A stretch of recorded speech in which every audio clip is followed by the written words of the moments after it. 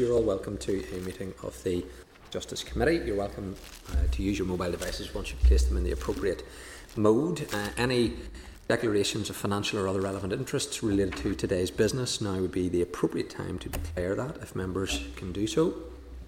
If not, then we shall proceed. There's apologies from Emma Rogan, and then we are joined by Linda Dillon, Doug Beattie, Sinead Bradley, Gemma Dolan and Rachel Woods via the Starleaf facility. So members are all welcome to the meeting. I'll ask the clerk now to advise of any delegation of votes under the relevant standing order. Emma Rogan has delegated her vote to the Deputy Chairperson Linda Dillon under Standing Order 1156. Okay, thank you. Draft minutes then of the meeting that was held on the 20th of January. If members are content that they're accurate, then I will sign them accordingly. Members agreed? Agreed. All agreed. Okay. A couple of matters arising. There's a letter from the Minister regarding a death in custody. It was a prisoner in McGabry Prison, and that's at page 13 of your meeting pack, and it's there for noting. There was a letter from the Minister regarding the retirement of the Director of Prisons. Pages 14 to 15, advising the committee of the pending retirement of the Director of Prisons and the appointment of his successor. I know most members would have been familiar with Governor Tracy. I had dealt with him on numerous occasions, and he's obviously now decided to retire, and we want to wish him well for that. If members are agreeable, if I could write a letter just as chairman wishing him well in his retirement. He did appear to the Justice Committee in previous mandates on quite a number of occasions, and I think it would be appropriate just to mark that if members are agreeable. Members content. Item 3 of matters arising is just further information from the FOIL group to do with the personal injury discount rate, and further information has been provided. It's on pages 16 and 17 of your meeting pack, and that was emailed to members on the 1st of February, and it is there as additional information for members to note, and we can refer to that, I'm sure, in due course. Item 4 is just the committee forward work programme, and there's an updated committee work programme for February reflecting the work items that were agreed at last week's meeting, and it's there for members' information. So moving on just to item number 4 of the agenda, it's the oral evidence session with the Bar of Northern Ireland in respect of the Criminal Justice Committal Reform Bill. A copy of the written submission is included in pages 27 to 33 of your meeting pack, and an initial summary of the key issues raised in the written evidence received is at pages 3 to 28 of the tabled pack. And hopefully I am able to welcome members of the Bar from Northern Ireland to the meeting via the Starleaf facility, and that's Michael Ford and Heather Phillips. So just to advise, this will be recorded and reported by Hansard, and then a transcript will be published on our committee web page. So I'm going to hand over to yourselves just to give us an outline of the key issues in relation to the bill, and then members, I'm sure, will have some issues they wish to raise. So I'm not sure whether Michael or Heather who's taken the lead, but I'll hand over to yourselves. Thank you. Thank you, Chair. Good afternoon, and thank you to the committee for the opportunity to present virtually today on behalf of the Bar of Northern Ireland on the Criminal Justice Committal Reform Bill. Our independent practicing barristers specialise in the provision of expert legal advice and advocacy across all areas of criminal law. They serve the public interest, upholding the mysteries of justice, the rule of law on a daily basis. My name is Michael Ford. I am the chair of the Bar Association. Join me today is Heather Phillips, who has extensive experience in criminal proceedings during the course of her career at the bar. I hope that we can get a sense of some of the issues the bill releases from our perspective, and we are happy to elaborate on different parts of our written submission already received. To begin with, we appreciate that this bill was implemented under new approach, and that a number of expert reports have recommended reform in this area in the course of the last number of years. However, we would urge members to bear in mind that some of these cases ultimately involve serious criminal offences which could see a defendant being deprived of their liberty for many years if proven guilty. I appreciate that the bar is in a minority in presenting this viewpoint, but our members do consider that committal proceedings can perform a useful role in a number of circumstances. For example, they can help to narrow the issues at an early stage, which can reduce the need for lengthy trial in the Crown Court. They can also lead to evidence being adduced that become vital in pre-trial discussions between prosecution and defence. The complete abolition of oral evidence at the committal stage is something which we believe the committee should reconsider. As members will already appreciate, the Justice Act Northern Ireland 2015 resulted in oral evidence by way of preliminary investigations, mixed committals being retained under Section 7 and 8 where required in the interest of justice, allowing a district judge to order this only when persuaded that it was necessary. The figures show that oral evidence is only ever used in a very small number of cases, but the retention of this is an important safeguard which is held solely at the discretion of the judge. This is something we believe is necessary. Essentially, I am saying preserving the ability of the court to hear oral evidence through the retention of the committal proceedings, where it's in the interest of justice to do so, akin to Section 7 of the 2015 Act, should be given attention by the committee. The Bill's other main policy objective is the introduction of the direct transfer of cases to the Crown Court for all indictable-only offences without the need for a committal hearing. The rationale for such a change appears to be that this will increase the efficiency of the justice system. I have not seen any figures to support this, so would caution that it seems optimistic to forecast that the removal of this stage will significantly reduce the time taken for cases to come to trial in the Crown Court. Members must appreciate that the proposed reforms contained within the legislation will involve the front-loading of more work within the justice system, particularly given the likely impact on the Crown Court. These will only work effectively if investment into the system is forthcoming. Otherwise, delay will only be shifted from the Magistrates' Court to the Crown Court, which will be expected to absorb the increase in cases. The sections of the bill relating to direct committal raise a number of concerns for us, such as whether an accused can be directly committed to the Crown Court without any evidence having been presented by the prosecution. There are also practical considerations, such as how the investigative process around the compiling of evidence on the part of the PSNI and PPS will link into all of this in a timely fashion. Indeed, it seems a distinct possibility to us that cases may just face lengthy periods sitting in a magistrate's court before they can be transferred up to the Crown Court due to delay for the gathering of evidence to support them. The Bar has previously talked about delay at length in our response to the Gillen Review on serious sexual offences and elsewhere, but there still remains a need for greater resources to be directed towards a more efficient, effective investigation and disclosure process. I regularly talk with counsel who have experience of encountering very late or even non-disclosure in serious criminal cases. And in our experience, this is very often a key driver of unnecessary delay in these cases at the Crown Court. I also want to address subsection 4.8 of the bill, which relates to amendments to the process whereby the accused or their representatives can apply to dismiss charges in which they have been transferred directly, being directly committed for trial. This seeks to remove the use of oral evidence during these applications to dismiss, and we are of the view that it is necessary to instead retain the potential for oral evidence during application to dismiss, but only where required in the interest of justice, as detailed already in subsection 14.4 of the Justice Act Northern Ireland 2015. It seems overly restrictive to us for the bill to remove this judicial oversight function as an option for the court in its entirety. We would ask the members to look at this section of the bill again. I hope this provides a succinct summary of the Bar's views on the bill. We would be happy to answer any questions that the members of the committee may have. Okay, thank you, Michael. We were able to pick most of that up, but I know our sound quality wasn't great at our end, so but I was able to get the gist of it in the main.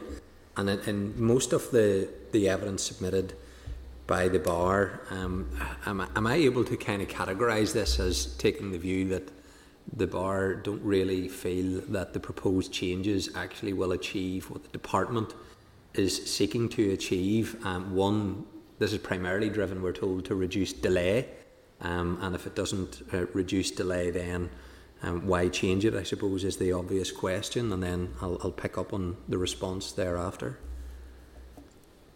Yes, it does appear that this is driven by the department in order to improve delay. But our concern, and the concern of many others, including the Criminal Justice Inspectorate, has been that a lot of the delay is caused at the investigatory stage of proceedings, rather than when case file and case papers have been provided to the defence.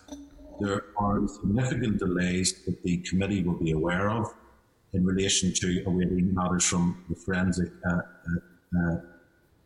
staff. Other investigations the police have to undertake, such as obtaining medical reports, medical notes and records, drafting of witness statements, and compiling the case for the PPS to consider. There's also been criticism that when the file is submitted by the police, and this is from the Criminal Justice Inspectorate and their 2018 report, which the committee will be familiar with, there is a criticism of the police that when the file is submitted, that it isn't submitted in a satisfactory form.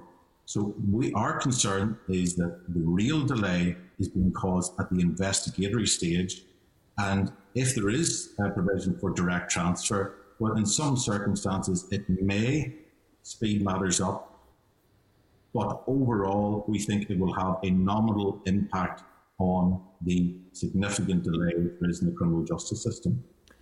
Okay, and in terms of some of the arguments around resource, so the department's indicating that the different expenditure and resources that would be required in the Crown Court, it doesn't expect any additional costs to come about by these changes.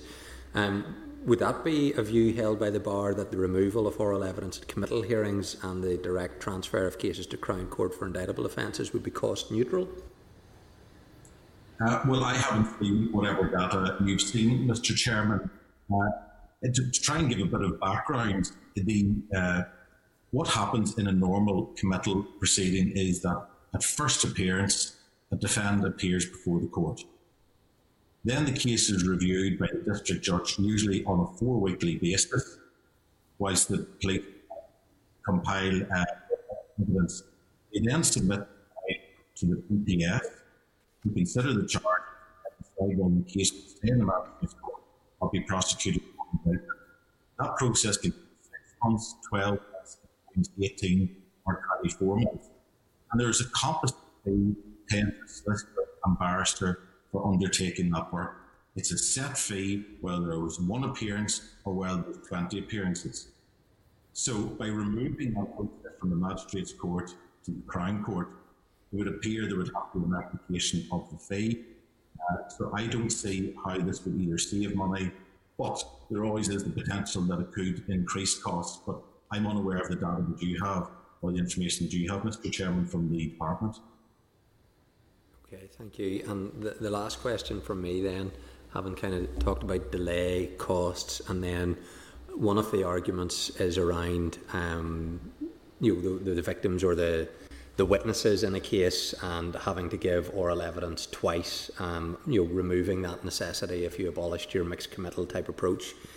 Do you want to just give your view on that in terms of this basis of removing mixed committals to protect witnesses from having to give evidence twice? Is that in the interests of justice? Well, firstly, there's 2 points I want to make in response to that, Mr. Chairman. But firstly, I wholly understand the concerns that exist about victims and witnesses and complainants having to give evidence once, never mind twice, or perhaps more times before a court. A victim in a case wants justice. I would imagine it's unlikely that they want to be appearing in a court to go over and over again the instance or the offence.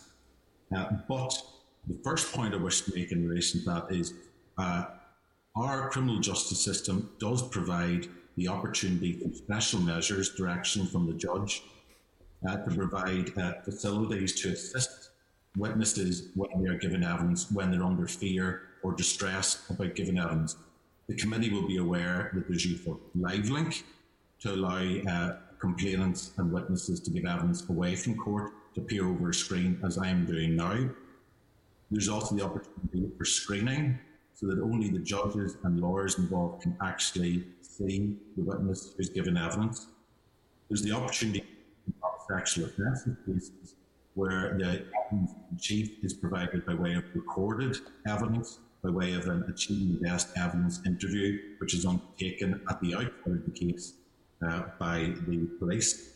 And we, of course, have the victim support services. We have the Women's Aid and other such organisations. We have the PPS. We have the investigating officer within the PSNI who provide support for and during the course of criminal proceedings to victims, witnesses and complainants. So, and over and above that, we have a very professional bar, very professional counsel who are highly experienced counsel undertaking these type of cases, who do not want to make the experience more traumatic for any witness, no matter what type of case it is. And there is in place a professional judge who would stop any question that goes beyond the bounds of the counsel's professional obligation. There's also the prosecution counsel who would intervene if there was ever any inappropriate style of questioning. So there are a number of measures in place to support a witness, complaining victim, no matter whether they're given evidence once or more than once. But on your very specific point about trying to lessen the number of times the witness give evidence, I can understand that the motivation is to reduce the number of times that a complainant would have to attend in court to give evidence. However, it is not necessarily always the case that a complainant who attends for a mixed committal would thereafter have to give evidence at a trial. In some circumstances, I will of course accept that a complainant will have to give evidence at a mixed committal, then at a trial. However, there are other circumstances which pertain. For example, a complainant may give evidence before defendant, before district judge in a mixed committal proceedings. And then on occasion, a defendant having heard the live evidence of a complainant, which bearing in mind would be in a magistrate's court, no jury, no wigs and gowns, much closer in time to the offence. A defendant will have heard that evidence and on occasion will then say, I accept what I did wrong, I want to plead guilty. And that obviously need for a trial. There are other circumstances where having heard from victim, discussions begin before defence and prosecution to see, is there a resolution to the case? And if there is, that obviates the need for a trial. There may be circumstances as well where the PPS consider the evidence prepared and perhaps believe that the charges that are being moved are no longer sustainable and may reduce those charges. And there may be other circumstances where the evidence just simply was not credible and the PPS reconsider the decision to prosecute, which would obviate the need for a trial. So there are circumstances where, because of the complaint in the mixed committal, where they do not necessarily then have to go on to the trial, and the case may well then resolve more swiftly, Chair. As well, in terms of mixed committal hearings, it is not always the case that a complainant will be called to give evidence of those proceedings. Quite often, expert witnesses and more technical prosecutions will be called to give evidence.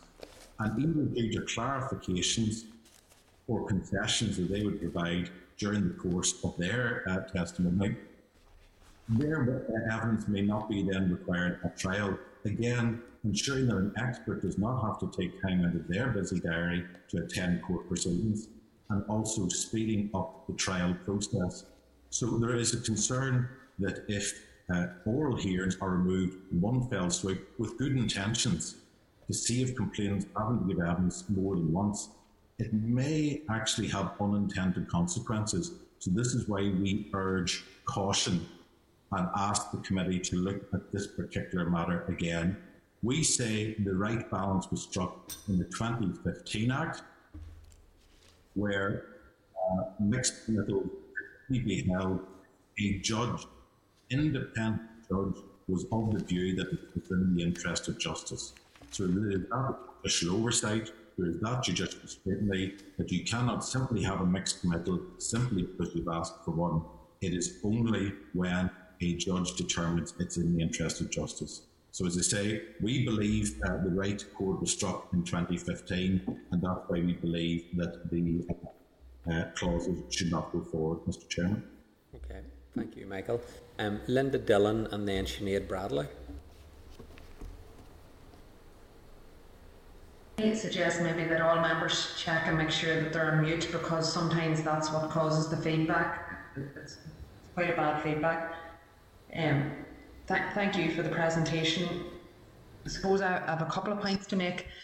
The first one is, I think how you outlined the circumstances, particularly around cases where there is sexual violence involved, or around that issue of, you know, support from Women's Aid and victim support, and that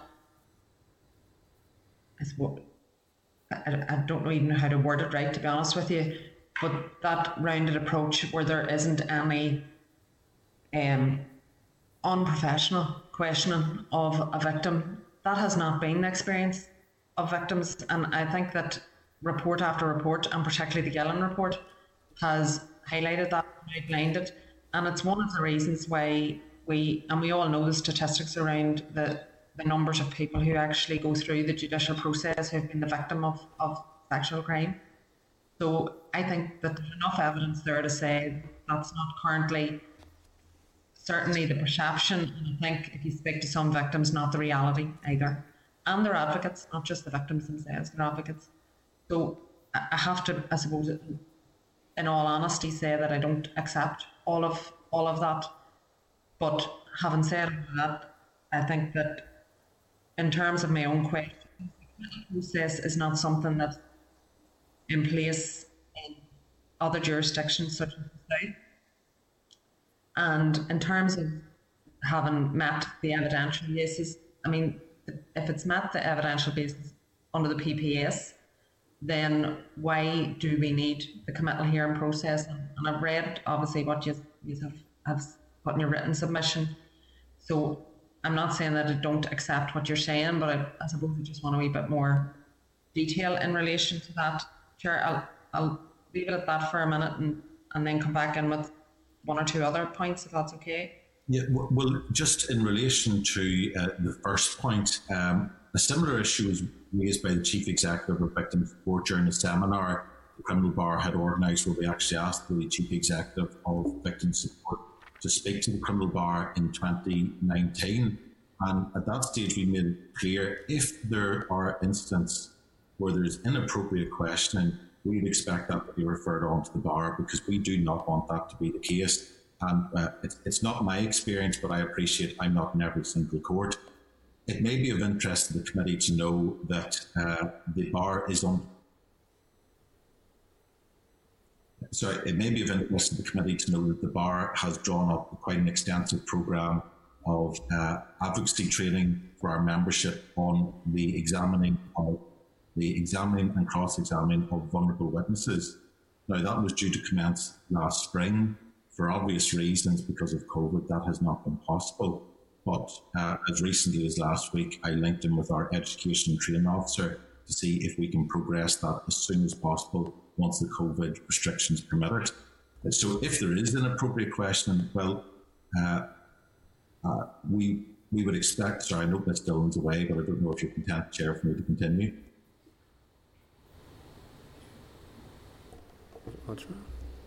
Yes, thank you. I know Ms. Dillon's back.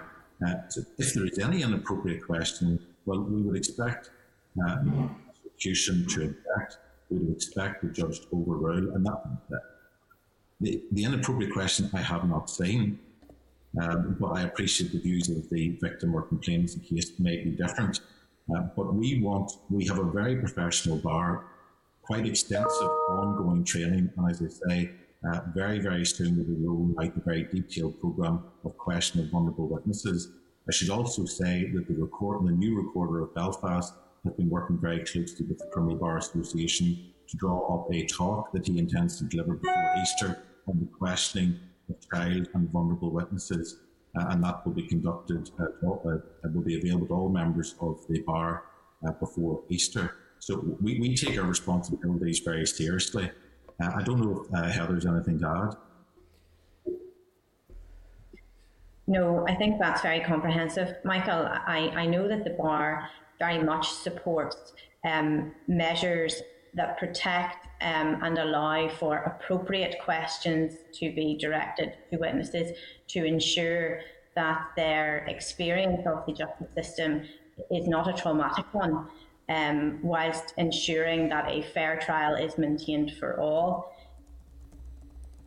I think Michael has comprehensively dealt with the proposed measures and ongoing measures that are considered in terms of providing both ongoing training and judicial oversight, which I think is becoming more interventionist in terms of the appropriateness and the nature of questions that are asked of victims and witnesses in sexual cases. Sorry, and I think, Ms. Dillon, your second point was in relation to why are oral hearings required if the PPS are satisfied that the test for prosecution is met. So the evidence quite often is in the paper format. The evidence they're considering is just quite often witness statements, albeit there can be quite often ABE interviews as well considered as part of the evidence. But there's no opportunity until there is an oral hearing to stress test that evidence. It's simply black and white words on a page. It's part of the adversarial trial process and has been for many, many years that evidence has to be tested in court. But I can understand, I know the concern about witnesses, complainants and victims having to give evidence on more than one occasion. I can understand the concerns, but I would ask the committee to be alive to the point we've already made that in some circumstances, after an oral hearing in the magistrates' court, which again is a more informal set of circumstances, is held closer to the time of the offence. In some circumstances, it does obviate the need for a trial, so it actually speeds things up, provides justice to a victim and or defendant earlier. So I would ask the committee to bear in mind the other circumstances outlined, not simply that in every single case a victim or complainant will have to give evidence on more than one occasion. Thank you, Michael. I appreciate that, both of you. And I suppose, just to make clear, I'm not questioning the professionalism of your profession, of the lawyers and the barristers, because what was considered appropriate questioning is where the issue was, not with the individuals that were doing the questioning, to be fair. And I think that's where the concern lies for me, and I do feel reassured, obviously, that changes have happened around this, and I think that's been very well supported by your profession. So I have no doubt that that's something that you will follow through on. I'm certainly not questioning the professionalism of yourself or those in your profession. There are a number of reports, and you've alluded to this yourself, and particularly obviously the Gillen report is one that will be focused on. There are a number of reports coming from very different backgrounds and very coming at this from very different angles, which all recommend that there needs to be committal reform. So whilst I accept what you're saying, I find it difficult to believe that all of those reports are wrong. And obviously, I mean, Justice Gillen was a judge. I think that he has a fair understanding of the benefits and the potential downsides of having the committal process. So I'm not convinced, if I'm being honest, of the value of them. But I've heard what you say, and I have obviously read your written submission. But if you want to just come back in relation to those reports, and I know you have already alluded to them, but I probably really haven't heard anything to say that those reports are not right. Just to say as well, I agree with a lot of what's in your submission around in isolation is of very little benefit in terms of speeding up justice. And this is what the main aim of this is supposed to be about, speeding up justice and making it easier for everybody. That's both for defendant and alleged victim. So I think it is important that the department show us what else they're going to do as a package of measures. This should not be done in isolation if it is something that goes ahead. So just to say that I certainly would be supportive of you in relation to all of that. And so just a quick view from yourselves then, and again, you've given a little bit on this, but do you think there has been much improvement between PPS and PSNI in terms of, preparation of cases coming to court? Well, one of the matters that is in train at the minute is, if I go back in time, one of the issues that has existed for a number of years is being able to get a copy of CCTV evidence or body-worn footage, which police record they're out on the street or when they intend with the victim. There has been significant delay for a long time in obtaining that swiftly. And there are many remand hearings that I attend, and yet again we're being told that the CCTV is not available, the body worn is not available, and 999 call is not available. Now, to the credit of the police and the PPS, they have now in place a system where the CCTV or body worn is uploaded to a cloud so that the PPS have much earlier access to the body worn footage or CCTV. However, as yet, the defence do not have access to the cloud, so we do not obtain copies of the body-worn footage or the CCTV as swiftly as we would like to. It still has to be burned onto a CD and provided to us. Now, it may seem like a very simple thing to do, but there is significant delay in that being done. The difficulty as well that practitioners encounter from a practical basis on the ground is that new computer devices often do not play the CCTV or the body-worn footage. If we had access to the cloud, with PPS and police have, then we would be able to view footage with our clients much more quickly. And this may lead to a lot of delay being removed. For example, if a defendant sees themselves on CCTV breaking into a car, and they can see quite clearly it's them, they will put their hands up and admit it. But if we're waiting a year to get a copy of that CCTV, human nature dictates that a defendant will often sit in their hands in case the CCTV, which may be the only evidence against them, is of very poor quality. Now, we're hopeful by next year we will have access to the cloud. So I have to say, to the credit of the police and the PPS, that is something that we hope will assist. From 2017 onwards, the PPS have also had an indictable cases process, where in cases following the successful pilot in ARDS, which started in 2015, the ICP was then rolled out across the jurisdiction in 2017, which encourages greater work between the defence and prosecution at an early stage to try and move it quicker into the Crown Court to try and agree issue. And if I can give you a practical example, if the police attended somebody's house and they have a kilo of a suspect item that everybody believes is cannabis, it has to be sent off to forensic science to be examined.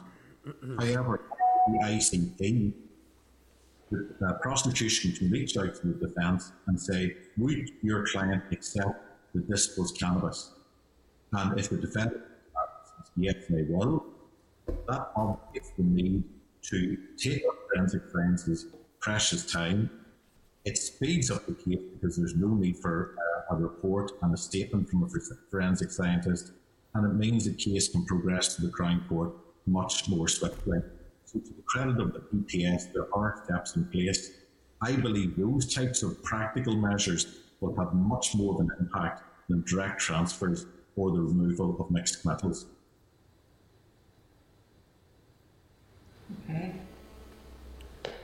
Okay, thank you, Linda.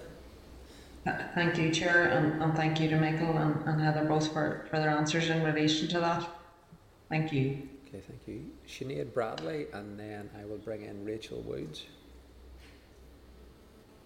Thank you, Chair, and thank presentation so far. I'm not sure if you hear me okay. Yeah. It's just about the numbers. I'm trying to ultimately measure this in terms of the numbers of cases that are currently being required to give evidence, suggesting that they're actually quite low. And then the proposal that the retention of the investigation should be considered in the interest of justice, and you refer then to Section 7 of the Justice 2015 Act. And I'm just curious to know the numbers that are making it through and are still required to present evidence for that reason, that it's in the interest of justice. How would you propose that there would be a consistent approach across the judiciary to when that would be required? And the cases that currently are going through, are they filtering through that process now? Would they be reduced in number if your proposal was to be upheld, or is that the current status quo? Thank you. Well, the latest figures that I've seen are from 2017. I think they may have included in relation to sexual offences only in our submission, and unless my maths fails me, I think it was less than 10% of the sex cases which make their way to the Crown Court have oral hearings, which means 90+% are dealt with just on the papers, with the judge in the papers, with the witness not having to attend. And that is applying the current test that a district judge has to consider whether it's in the interest of justice. So simply because a defence barrister, defence solicitor says we want a mixed committal, it doesn't automatically mean that there will be one. It has to be if it's in the interest of justice. Now, I know there are obviously, I think, in around 28 magistrates' courts throughout the jurisdiction. There are a similar number of district judges as well. And I hear your point in relation to standardisation. What I can say about our district judges is this. Unlike in England and Wales, where many of the magistrates are not legally trained and not full-time professionals, our district judges are all legally qualified, either previous solicitors or barristers who have extensive experience quite often in criminal law, either as prosecutors or defence lawyers. They have they are highly experienced, dealing with upwards of 100 cases per day in court, and each and every one of them is highly professional.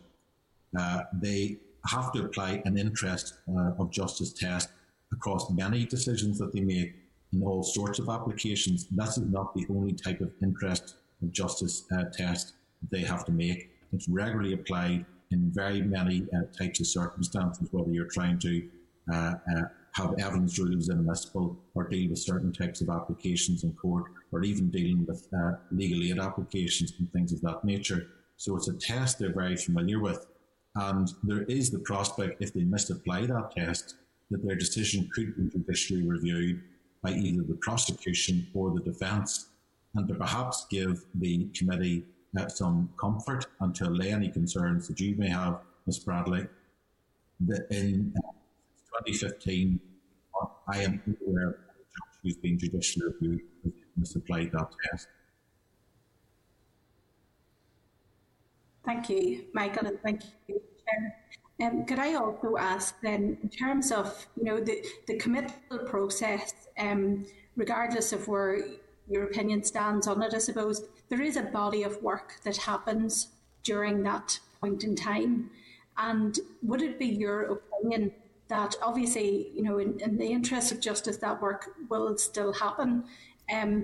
Would you see that filtering the committal process has? Do you see most of that shuffling downwards to PPS, or could it be the Crown Court that most of it will shuffle upwards? Because I can't see how this won't have an effect on resources at either of those 2 points in the system. And I'd be interested to know, in your opinion, where you think that body of work will shuffle to, who will pick it up, and how labour intensive or resource intensive you think it might be on those bodies.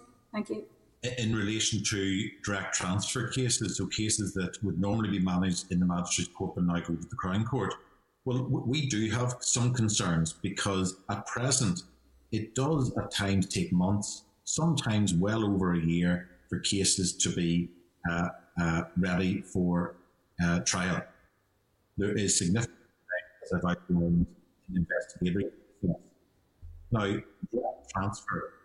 Sorry, at present, I should explain, as I've already outlined, sorry to repeat myself or to labour this point, but a case is managed by a district judge in the Magistrates Court until it's ready for committal. That's what happens at present. So usually every 4 weeks, a case will be reviewed. The district judge will ask for an update on progress, and if they believe there's some slide or believe that that things aren't being done swiftly enough, they can, for example, ask the investigating officer to attend and give evidence before them to try and put some pressure on to keep things moving, because judges have target times to deal with cases. They're very conscious as well that victims are awaiting their day in court, and they're very conscious as well that the defendant may either be in custody or on bail with strict conditions awaiting their hearing. Defence practitioners also use the monthly remands, the 4 weekly remands, to try and put pressure to keep the case moving. If there is a direct transfer to the Crown Court, that same process will have to happen in the Crown Court, but it will simply be before a different judge. Our Crown Courts are already extremely busy.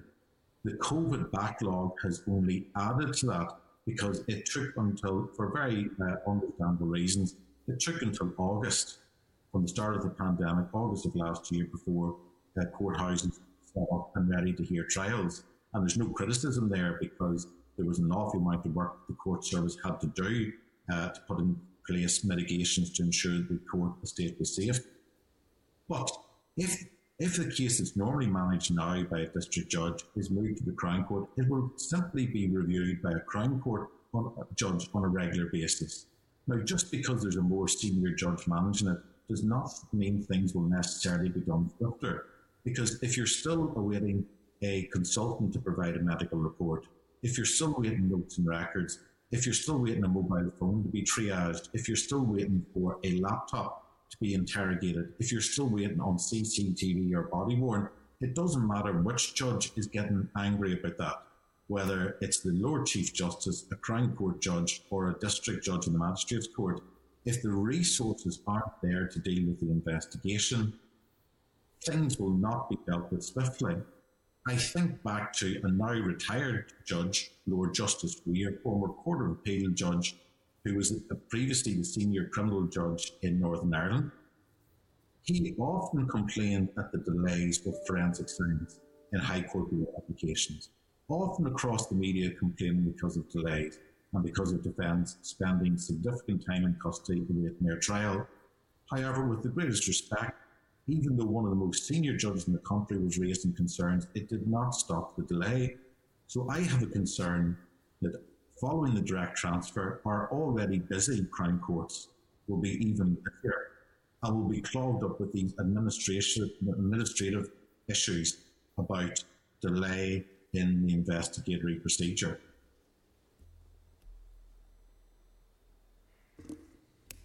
Thank you, Chair. Thank you. Okay, thank you, Sinead. Rachel Woods.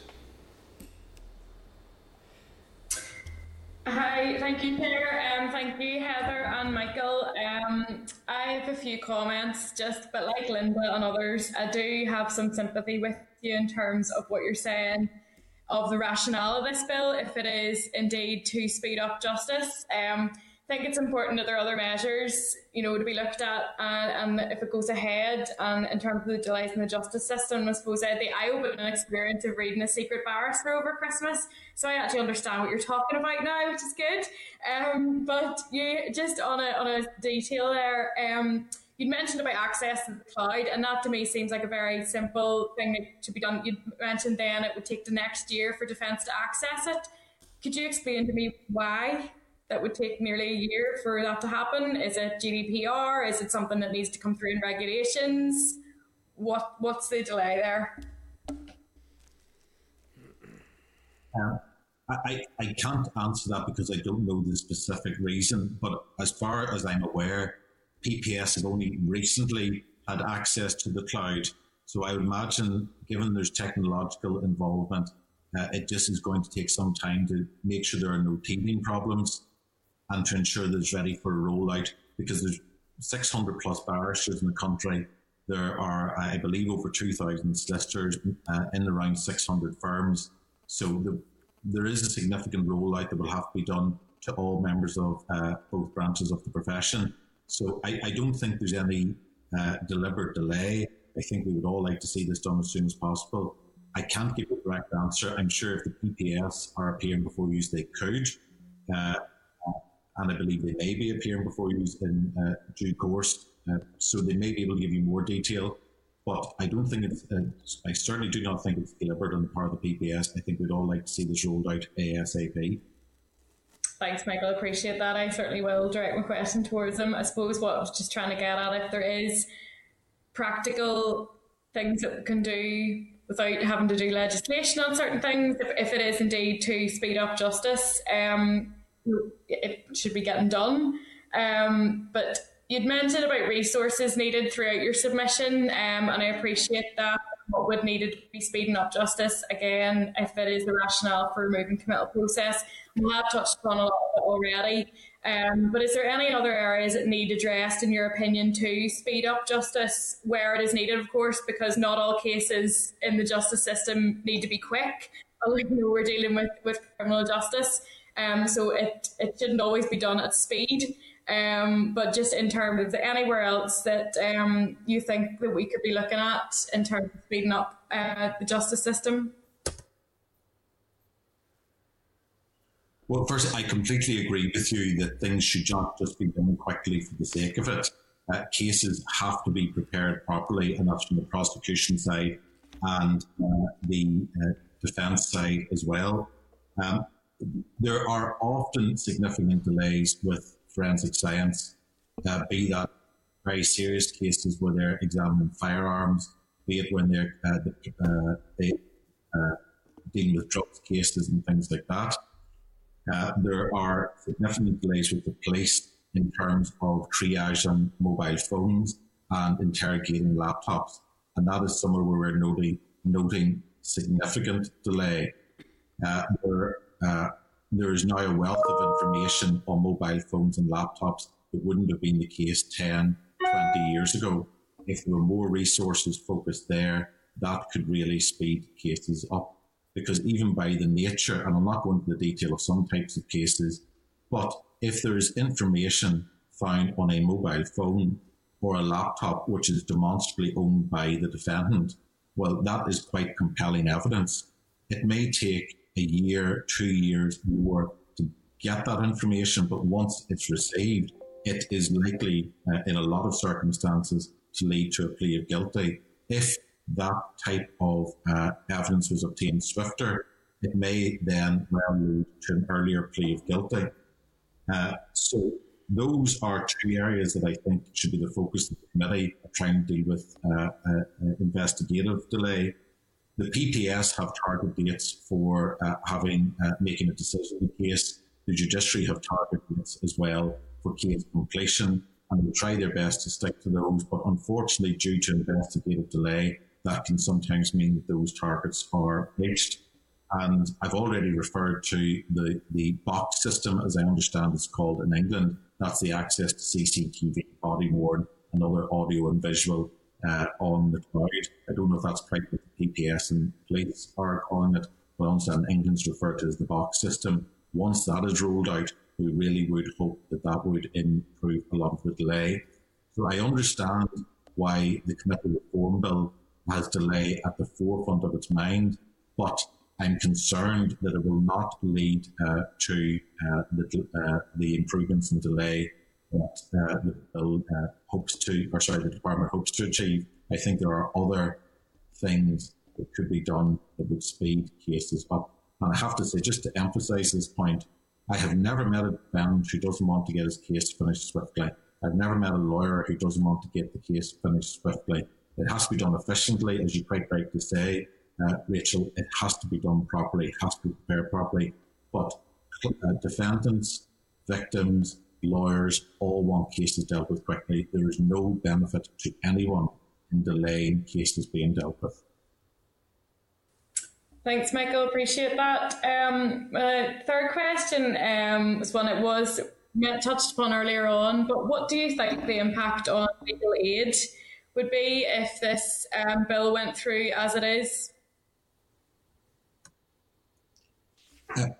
Well, part of the issue is this. I still don't quite understand what the direct transfer, direct committal will look like. If committal proceedings are removed, I don't know whether first appearance for a magistrate, the case is then transferred to the Crown Court, or whether it's case managed for a period of time in the Magistrates' Court and then is transferred to the Crown Court. And I think this is something you may wish to ask the departmental officials. What is their plan? Because at present, I can't read it from the bill. Is it at first appearance they want to transfer the case? Or is it halfway through the Magistrates' Court proceedings? And if it is at a later date after first appearance, well, what is the trigger for transferring it to the Crown Court? Is it when a decision has been made, there's sufficient evidence to go to the Crown Court? Is it when certain witness statements have been provided? What is the trigger for moving it? Because I understand the queries about legal aid. Lawyers will still be representing their clients. The lawyers, with respect, are still entitled to payment for the representation that they provide. But when we don't know precisely what the mechanisms are of the system, it would be impossible for me to comment on what type of implications that would have on legal aid. So I think it would be very useful if the committee could follow up with the department. Is it at first appearance they want to transfer a case to the Crown Court, or is it at some later date? And if it is at some later date, well, what is the trigger for them transferring? What has to be in place to transfer it at that stage? Because if a case is transferred to the Crown Court, the other query is, well, will counsel for prosecution and defence be instructed at that stage? So, for example, if the direct transfer takes place at first appearance, well, is defence counsel instructed? Is defence prosecution instructed to see if the progress that can be made in the case to narrow issues and perhaps discuss resolution? Or does that come at a later stage? Because the timing of involvement of prosecution, counsel and defence will obviously have an impact on legal aid. So at the minute, there are some unknowns out there. So I simply could not answer your question. I think it's more a matter for the department to address. Thanks, Michael. Appreciate that. Certainly will. It's not an area of criminal justice system that I pretend to be in any way an expert on. So I will be taking that up because I don't understand it myself. So thank you for that. Thank you, Chair. Okay, thank you, Rachel. Paul Frew. Yes, thank you, Michael, for your presentation. I'll just say that I think I caught most of your commentary and your answers. I didn't catch it all, though, because of the system we're using here. It's not adequate, I believe, for scrutinising legislation. That's not your fault nor mine. So we'll try and proceed as best we can. Can I ask, and I think I've heard everything you've said and the answers you've given, and if I do ask a question that's similar to something you've already answered, please forgive me. But we have this sequence where PPS is involved, and you have to go through certain tests with regards to reasonableness and conviction, chances for conviction, all of that. My terminology will not be correct. So if PPS are doing the job that they're meant to do, explain to me again why we really need a necessary stage of committal.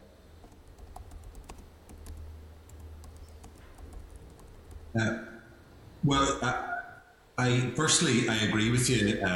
We are operating most of our courts, the vast majority of our courts, online at present. And similar to yourself, Mr. Frew, I would like to see the return of in-court advocacy rather than over a computer screen. So I completely empathise with your position, and I would much prefer to be in the Senate chamber right now, making my remarks and answering questions rather than appearing on a screen. But I appreciate we are where we are right now.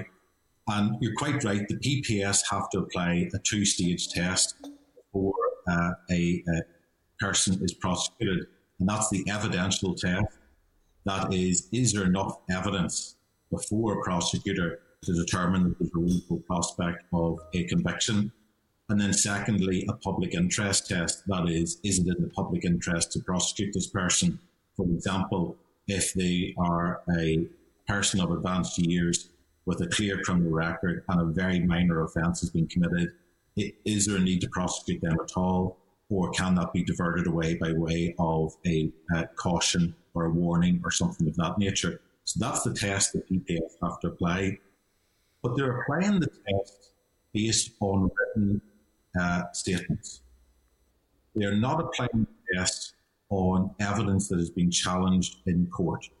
And it has been the case in our justice system for many hundreds of years that evidence is stress tested in a court.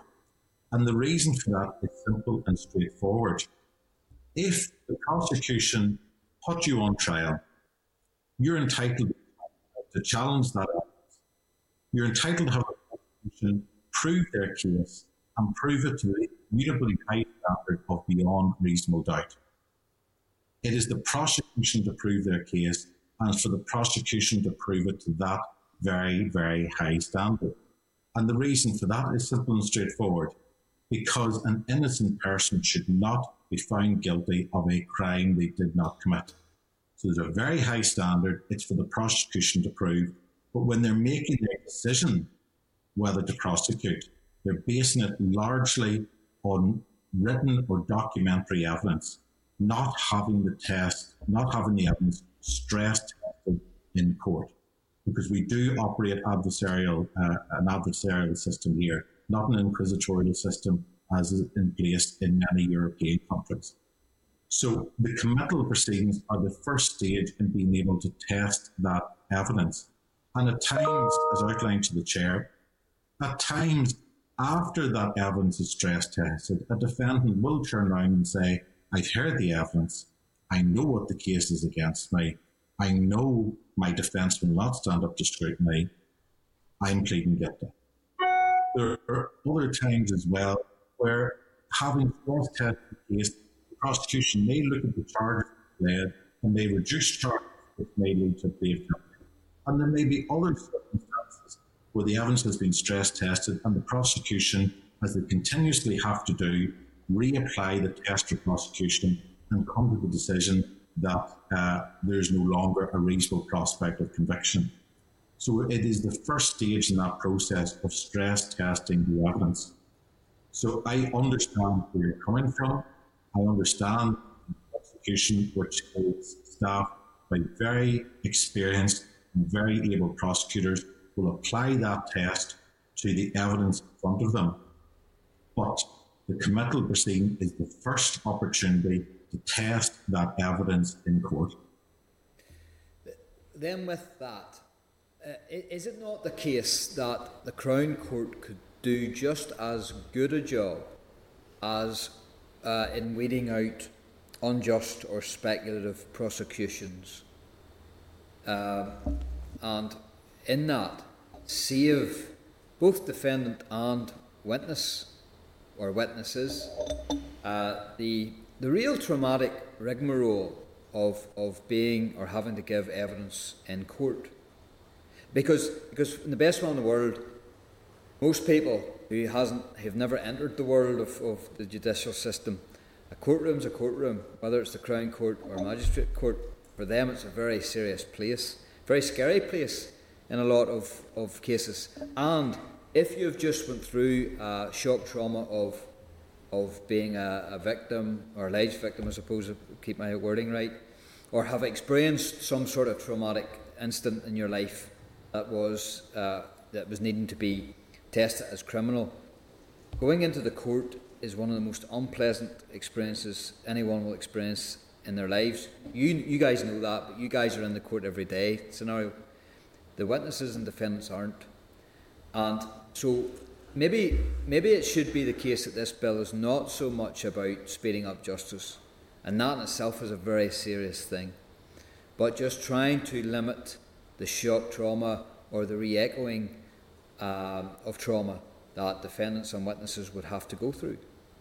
So, I suppose to get back to my question, could the High Court not do that, or the Higher Court not do that just as well as a Magistrates' Court? And I get that you then push up a delay in another court, but you're still cutting out a level that does take time, and with time is frustration. So you have built somebody up, defendant and witness, you've built somebody up to get to a certain date, and then you go through a rigmarole, and then there's further delay, and then those people are told, well, look, you will have to do all this again.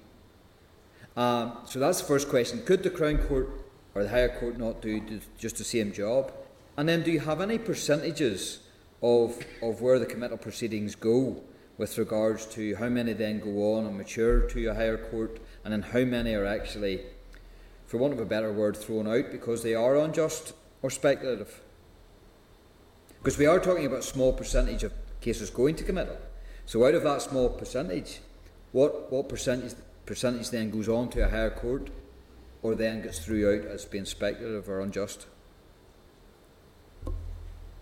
Well, in relation to your first point, if you don't mind, I'll go back to your initial remarks about how giving evidence on a live link is not an appropriate way to scrutinise legislation. And I would prefer, as I say, to be before you, to allow you to ask me questions in person, because it is a very important function that this committee and MLAs perform in scrutinising legislation. But you have to bear in mind, I was invited to come along and give evidence today because, again, it's a vitally important role that the Assembly has in scrutinising legislation. And we want the opportunity to ask not only me, but the Law Society, the PPS, the Department of Justice questions to properly scrutinise and to do your job effectively. Now, the same applies to the role that lawyers are doing. It's not simply the case that we can put a set of papers before a Crown Court judge and say, Judge, you decide whether this person is guilty or not. You have to stress test the evidence. You have to scrutinise the evidence. And it's best done in a court arena. I appreciate there are many cases where defence counsel agree that witnesses should give evidence on a live link or give evidence behind the screen. Quite often the defence agree that those should be done. But it is so important, in the same way as you're all doing your role today, to scrutinise that evidence, to stress test that evidence, because it's not until that's done that you can get down to the real answers. So could the Crown Court do the same role of scrutinising that a magistrate does? Well, if they were allowed to have oral hearings, then yes, as a part of the direct transfer procedure. If oral evidence could be scrutinised and stress tested, yes, that could be done. We say it's better done at an earlier stage in a magistrate's court. It's better done by in a different environment where it's done swiftly, where it's done closer to the commission of the alleged offence, and where it's done in a form where there's no wigs and gowns, where it's done in shorter proceedings by way of a mixed committal. But if it was left by way of direct transfer to the Crown Court judge, well, they should still have the opportunity to stress test that oral evidence in the same way as it's vitally important that the Assembly stress tests and scrutinises legislation before it. In relation to your second question, in relation to the percentage of committal proceedings, well, firstly, you're quite right. There are only about 2,000 defendants per year before a Crown Court. There are many more in the Magistrates' Court, can be upwards of 40,000. So there's quite a significant difference in the numbers that the two courts deal with. And but I would not have the percentage of cases to hand where committal proceedings are dismissed. I imagine the department would have ready access to that. But that's not the only statistic you should look at, respectfully. It would be important the number of cases where there are mixed committals, and then what happens after that. Are the committals dismissed? Yes. But also, what happens after that at the Crown Court? Do the cases resolve or do they go to full trial? Because I imagine quite a number of those cases would resolve.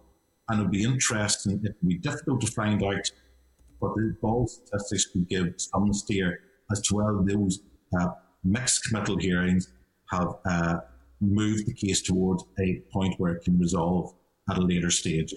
So I think it would be important, and I think you're quite right to raise the question, what are the statistics for the number of cases that are dismissed?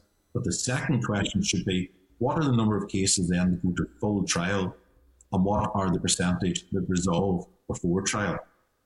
Because that would answer the question as to how many cases, particularly in sex cases, where a complainant has to give evidence more than once. I would imagine in looking at the entirety of the Crown Court cases, it's a very, very small number. Okay, thank you. That was very, very informative. Can I ask then about the range of offences that and pieces of legislation that are going to be repealed if this bill passes in its guise as it is now? One of them is terrorist related. The question I put to the department was, if a defendant just happened to be a terrorist, but it wasn't a terrorist offence, and there was witnesses with all the pressure that would apply, do you think that if this bill goes through in its guise, I know you've principally objected to it, but you get my point with regard a defendant who just happens to be a terrorist and a terrorist offence could be two different things.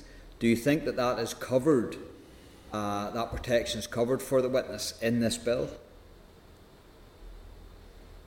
Well, you're talking about a circumstance where somebody is either convicted or a suspected terrorist, but they've committed an offence of burglary, for example. Yes. With all the power and persona that individual would bring, and the pressure that person could bear to a witness. Same principle, I suppose, to a jury, and then of course the diplomatic system. But you can imagine the pressure being applied on a witness if a terrorist and someone who is known in the community, if you like, is a defendant in another incident, as you say, burglary or such like. Should that be covered? Well, firstly, you're quite right to state that if somebody is either up on a terrorism charge or has suspected involvement with particular organisations, the director of the PPS can issue a certificate to say that case should be tried without a jury. It doesn't necessarily have to be an offence under the Terrorism Act, for example. It could be any type of offence. So that provision is in play, and that provision is quite often utilised. And there's very little challenge to the director's decision. But we do have quite strong laws on protecting witnesses. If a defendant was charged with an offence and did try to intimidate or try to have a third party try to intimidate a witness, well, they could face additional charges on top of that, and that's a protective measure. And once the witnesses have already gone to the extent of making a complaint to the police, they would obviously have a police liaison officer that they could link in with. And if other offences such as intimidation did arise, there would be the opportunity to make a further complaint to the police. Thank you. Looking through some of the summaries of evidence that have been given in the organisations, you, Michael, and your colleague must feel a bit like salmon swimming against the tide in that regard. So this might be an unfair question, but if you thought that you were going to lose the battle of this bill being passed in some guise, but you through your experience, your daily experience, have ideas of how to quicken up the justice system, as you've outlined in some cases today, have you considered what should be in this bill by way of amendment, rather than just having it, the blue pages as we see now, and you guys saying, no, we don't support this? Has there been any work done by your organisation to say, well, look, here's what we think should actually happen, and here's what we think those clauses should actually look like? Well, I think you have some position. We appreciate it very much in the minority. What I would say, with respect to the other reports, the Criminal Bar Association, the Bar Council, the prosecution and defence barristers and the solicitors on the ground are the ones dealing with these type of cases day and daily from both sides, prosecution and defence. So we have a good sense and a good feel for cases on the ground. So I would ask I appreciate we're in the minority, but I would ask the committee to give some weight to the submissions we've made, both in writing and orally. In essence, we think the 2015 position is a satisfactory position, so we would not like to see the clauses 1 and 2 in the bill. But you're asking me what else we would like to see if the bill is passed. Well, firstly, all the matters outlined to Ms Woods about how investigations can be improved and made quicker. We think that would have a more demonstrable impact on delay. So I would ask I'll not repeat them, but if you could bear in mind the comments I made to Ms Woods. But over and above that, we do need more flesh on the bones from the department. And again, I'll repeat what I said. I think questions should be asked to the department is, how do they expect direct transfer to work in a practical day-to-day basis? Are they saying that at first appearance before a magistrate's court, the case is transferred to a Crown Court? If it is transferred at first appearance, is a prosecution barrister to be appointed? Is a defence barrister to be appointed, as happens automatically in Crown Court cases, to manage the case and to try and progress the case, to narrow issues and to try and ensure that it is resolved speedily? Or is it the case that direct transfer will only happen at a later date? And if it is at a later date, past the first appearance, what is the criteria that has to be reached to move the case there? Because if it is the case that there's provision for direct transfer, but it only comes when the full file is ready, well, that pretty much mirrors what already takes place and may not have the impact that the department wishes. So it's not so much what else would I like to see in the bill, it's the additional information I would like to see about the pragmatic outworkings of the bill. And I think it would be pretty important for this committee to ask those questions of the department. I would be very interested to hear those responses. Okay, thank you. Thank you very much for your time. Thank you, Chair. Okay, thank you. Linda Dillon. Thank you, Chair, for letting me back in. Michael, you've actually just pointed to it in your previous answer to Paul, those questions that should be put to the department, and I think you're 100% right. It's helpful to us. Just has the department actually engaged directly with yourselves about that process and how it would work and what your thoughts and views are on it? Yes, the department had engaged with our chief executive some time ago, because I did see a PowerPoint presentation that was provided to our chief executive, which he disseminated. I don't know if Heather's any more information because, whilst I've done all the talking today, or the vast majority, Heather was the person assisting our policy officer and also another barrister called Joe O'Keefe in putting together the written submissions. So sorry if I've taken over today, but it was Heather who's done all the background work. I don't know if Heather's any more information on any other engagement with the department. Not at all, Michael. You've managed today exceptionally well, and I'm very grateful for Michael dealing with the questions. In terms of direct engagement from the department, I'm not appraised of any specific engagement that has taken place. But to perhaps revisit Mr. Frew's question in terms of matters that we might like to see included, one of the big concerns that the bar have in terms of the implementation of this bill is delays and how the justice system would cope with delays. And we've had the benefit of reading the submission from the Law Society. And one of the suggestions that has been implemented across other jurisdictions was the implementation of time limits and statutory time limits, which might be of benefit in terms of reducing delay or at best managing delay. Thank you. Sorry, can you hear me okay?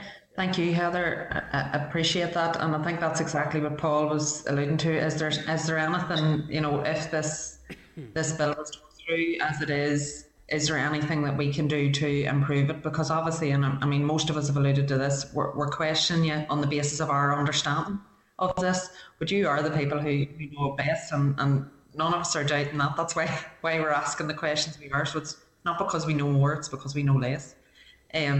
So I think that is helpful. And Chair, I would suggest that we put the questions that Michael has asked directly to the department and ask for answers on those specific questions, because I certainly would be interested to hear them, and I think it would be helpful to us as a committee in terms of moving forward. So thank you to both Michael and Heather for answering the questions there. Really appreciate it. Thank you for the presentation. Okay, Paul, for Yeah, just a wee quick one there, and Heather, you bounced something in on me there.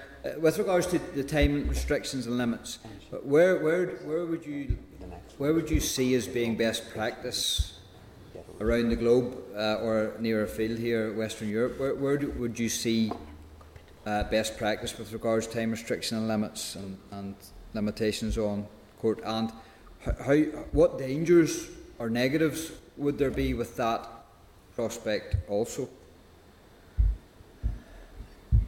I think from the overall picture, in terms of the global picture, what we can see is that everybody has really taken their own approach, and it is difficult. Each single division seems to have very much the pluses and negatives.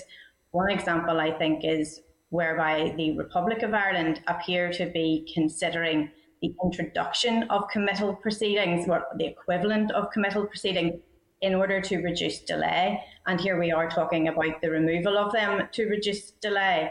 So I think it is very much a case of whatever way you look at it, everybody has a different opinion, because the bar would very much say that committal proceedings do have a purpose in the very few cases in which they are utilised. They are utilised very productively, and I want to sort of lead on from the fact that the point that Michael made in terms of when statistics are being examined, that what should be examined is in those cases in which committal proceedings are to take place, how many of those hearings then do in fact proceed to a full trial, because many of the issues have been fleshed out at that very important early stage where issues can be narrowed, minds can be focused, especially in cases where there is a predominance of expert evidence and detailed expert evidence from a number of different sections, whether that be ballistics, whether it be forensics. Minds can be focused at a very, very early stage. I suppose that's where we're coming from in terms of where we're saying that we support the retention of the interests of justice retention element that we think it is important for our magistrates to retain in order where those cases in which a committal hearing, including that in oral evidence, would be essential and necessary in the interests of justice, i.e. that it would speed up justice or deliver it in a better fashion, that could be still retained at this stage, which may well actually truncate the fullness of the trial procedure. In terms of if delay time limits were going to be imposed, I think it is a matter that perhaps greater evidence gathering would have to be completed before one could definitively say that we would recommend this specific time limit being implemented. And I say that for a number of reasons, because one can look at other jurisdictions and how things work in other jurisdictions, but other jurisdictions are different and have a number of different and relevant factors specific to their own jurisdiction, whereas I think in terms of this jurisdiction and very much in terms of resources, they are inextricably linked. And if one imposes a time limit that is unrealistic, it is simply going to be surpassed time and time again. And so I think that if the committee was minded to include elements of that as considered by our learned friends, the Law Society, then I think further investigation would have to be conducted in terms of what would be both realistic and in the interests of justice. Okay, thank you. Thank you very much. Okay. Sinead Bradley, and then members, I'm going to wrap this up because we need to keep the items moving. So Sinead Bradley's the last one, and then we will conclude this element of the session. Thank you, Chair. I will be brief. Just again to thank Michael and Heather, and I think that really has been helpful. And I do recall that we did have presentation on some of those operational proposals, but it would be really helpful to know that I would like to say that that level of detail was in front of Michael and Heather, so we can take their view on whether the objective, and I do agree with the objectives of the bill, but I've yet to be convinced that the bill is achieving them. And I would appreciate your view when that operational data, for want of a better expression, is available to you, to see the weight in whether you feel that the objectives are being achieved or not. And I think perhaps the committee chair, through you, that we should have access to those considerations going forward. Thank you.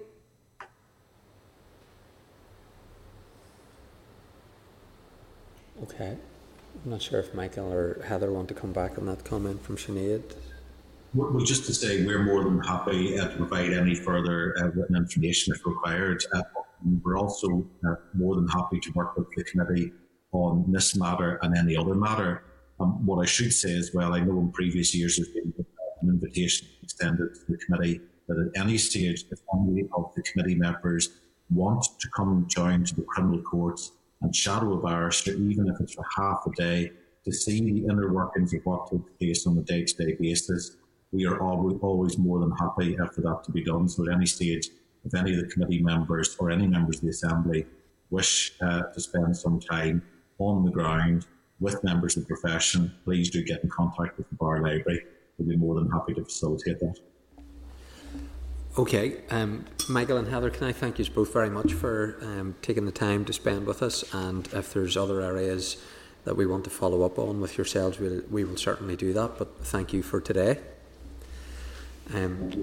Thank you. Okay, members, in terms of the issues raised both in that written submission and questions that members had asked and points, we will be pulling together, as with the previous domestic abuse consideration. All of these issues will be put together by the committee staff, and we will get a corporate response on all of them from the Department of Justice, because we obviously have the evidence sessions next week with the PPS and the Law Society.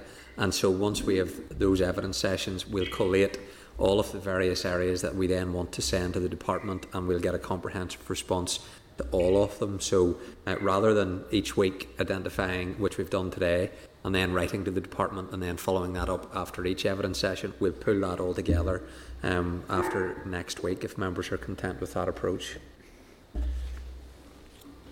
Okay.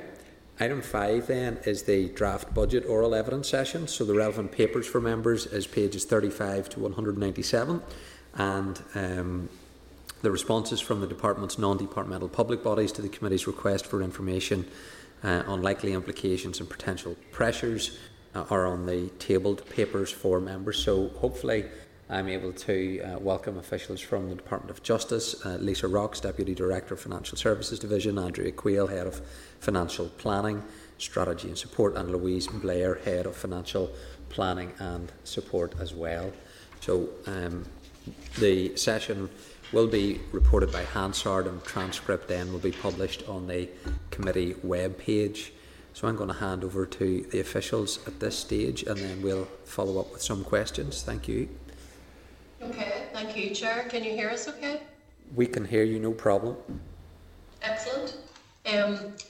So good afternoon, and thank you for the opportunity to update the committee on the department's draft 21-22 budget. I am joined today by Andrea Quayle, Head of Financial Planning, Strategy and Support, and Louise Blair, Head of Financial Planning and Support. Today we would like to provide you with an update on where we are in terms of the 21-22 budget. But before I do that, I would just like to touch very briefly on the in-year position. We remain on track, and we continue to manage the position very closely. It has been a very challenging year with much uncertainty. The Department's January monitoring round position will be reflected in the spring supplementary estimates once it has been agreed by the Executive, which we expect to be in February. The only change since we attended the committee in December has been the £1.2 million easement from the Northern Ireland Prison Service, which we have noted in your pack today. This has been surrendered to the Department of Finance as part of the January monitoring round process. We will brief the committee on the Department's spring supplementary estimates in the coming weeks ahead of the Assembly debate. This is a fairly technical briefing, but the key aspects of the Department's 2021 budget which will be reflected in the spring supplementary estimates, are in the January monitoring round briefing, which the committee has been briefed on to date. So in terms of the 21-22 budget, the Executive agreed the draft budget on the 18th of January, and the Finance Minister provided a statement to the Assembly on the same day. The Department of Finance has published the draft budget document, which includes details on the budget consultation with responses due on the 25th of February. I know the committee will want to feed into that process, and of course we are also keen to hear your views to help the Executive form a final budget before the new financial year. So in terms of the draft budget for the Department, this is a non-ring-fence resource DEL budget of £1.1 billion and a draft capital DEL budget of £96.4 million. It is important to be clear about what this budget means. The document published shows a budget uplift for the Department of 5.1%, which on the face of it could appear to be quite favourable. However, it does not compare like with like. The draft resource budget is simply last year's baseline, rolled forward, plus funding streams which are added to the budget in previous years, so we're not in the starting figure. These include £31.2 million of security funding from Treasury, £10.7 million of funding relating to EU.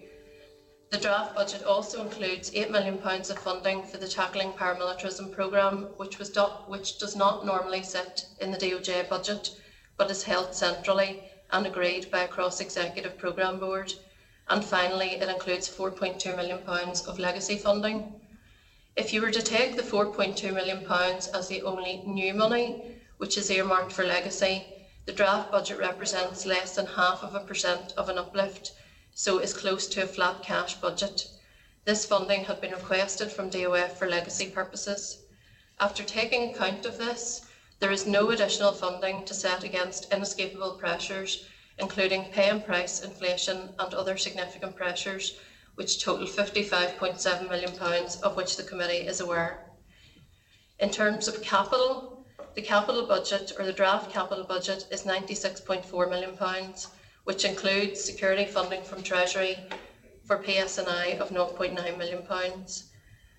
This overall capital allocation would be an increase of £8.3 million when compared to 2021 allocation, and is sufficient to meet inescapable capital requirements as identified in the future year information gathering exercise. We are currently working through a refresh of capital needs given the passage of time since the original information was gathered.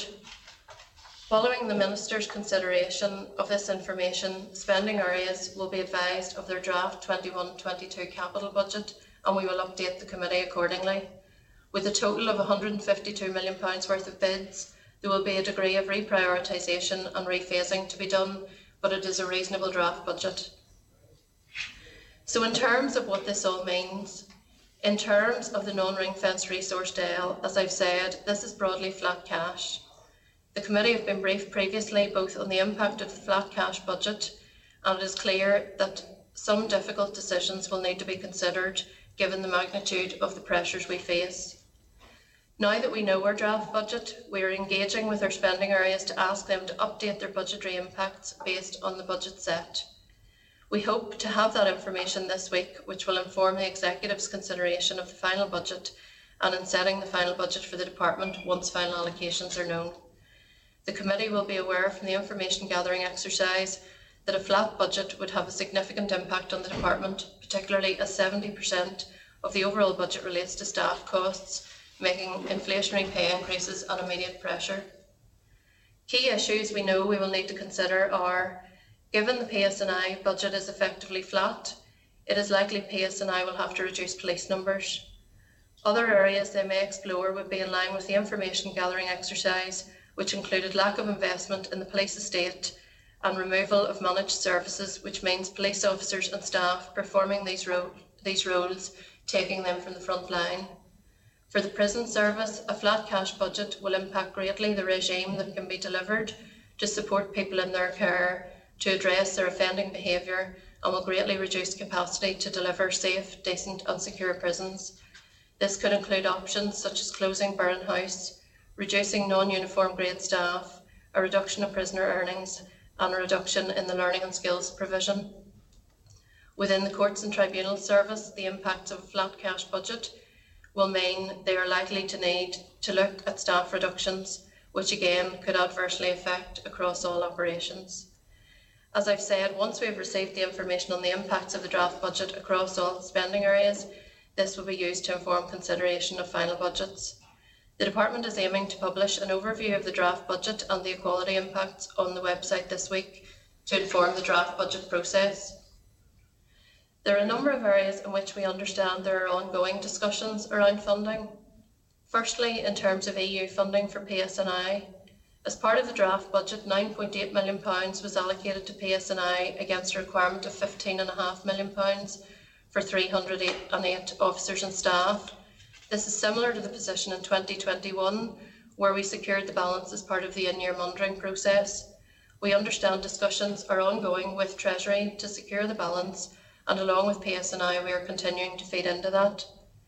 In terms of COVID funding, in setting the draft 21-22 budget, the Finance Minister set out draft allocations, primarily for health and education, but leaving a further £127 million for consideration as part of setting a final budget. Given the pressures forecast in 21-22, the Department will seek additional funding given the requirements across the justice system, including police and prisons. In addition, the Committee will be aware that the Department bid for an additional £16 million of funding from the New Decade, New Approach Unique Circumstances funding exercise in late November. The 4 bids, which were included, totalled £16 million and were in respect of tackling paramilitarism, the Gillen review of serious sexual offences, speeding up justice, and additional police officers to facilitate delivery of the NDNA agreement. The Department has not received an outcome of this process. In terms of other funding streams we normally bid to, we understand discussions are ongoing around funding for the Tackling Paramilitarism programme and the TBUC funding. On a separate issue, I am aware the Committee has written this week asking about the consideration being given to identifying funding for known future pressures, including any work with the Executive Office in relation to the Troubles Permanent Disablement Payment Scheme. The DOJ was designated by the Executive Office to put in place the necessary administrative arrangements for the Troubles Permanent Disablement Scheme on behalf of the Victims Payments Board.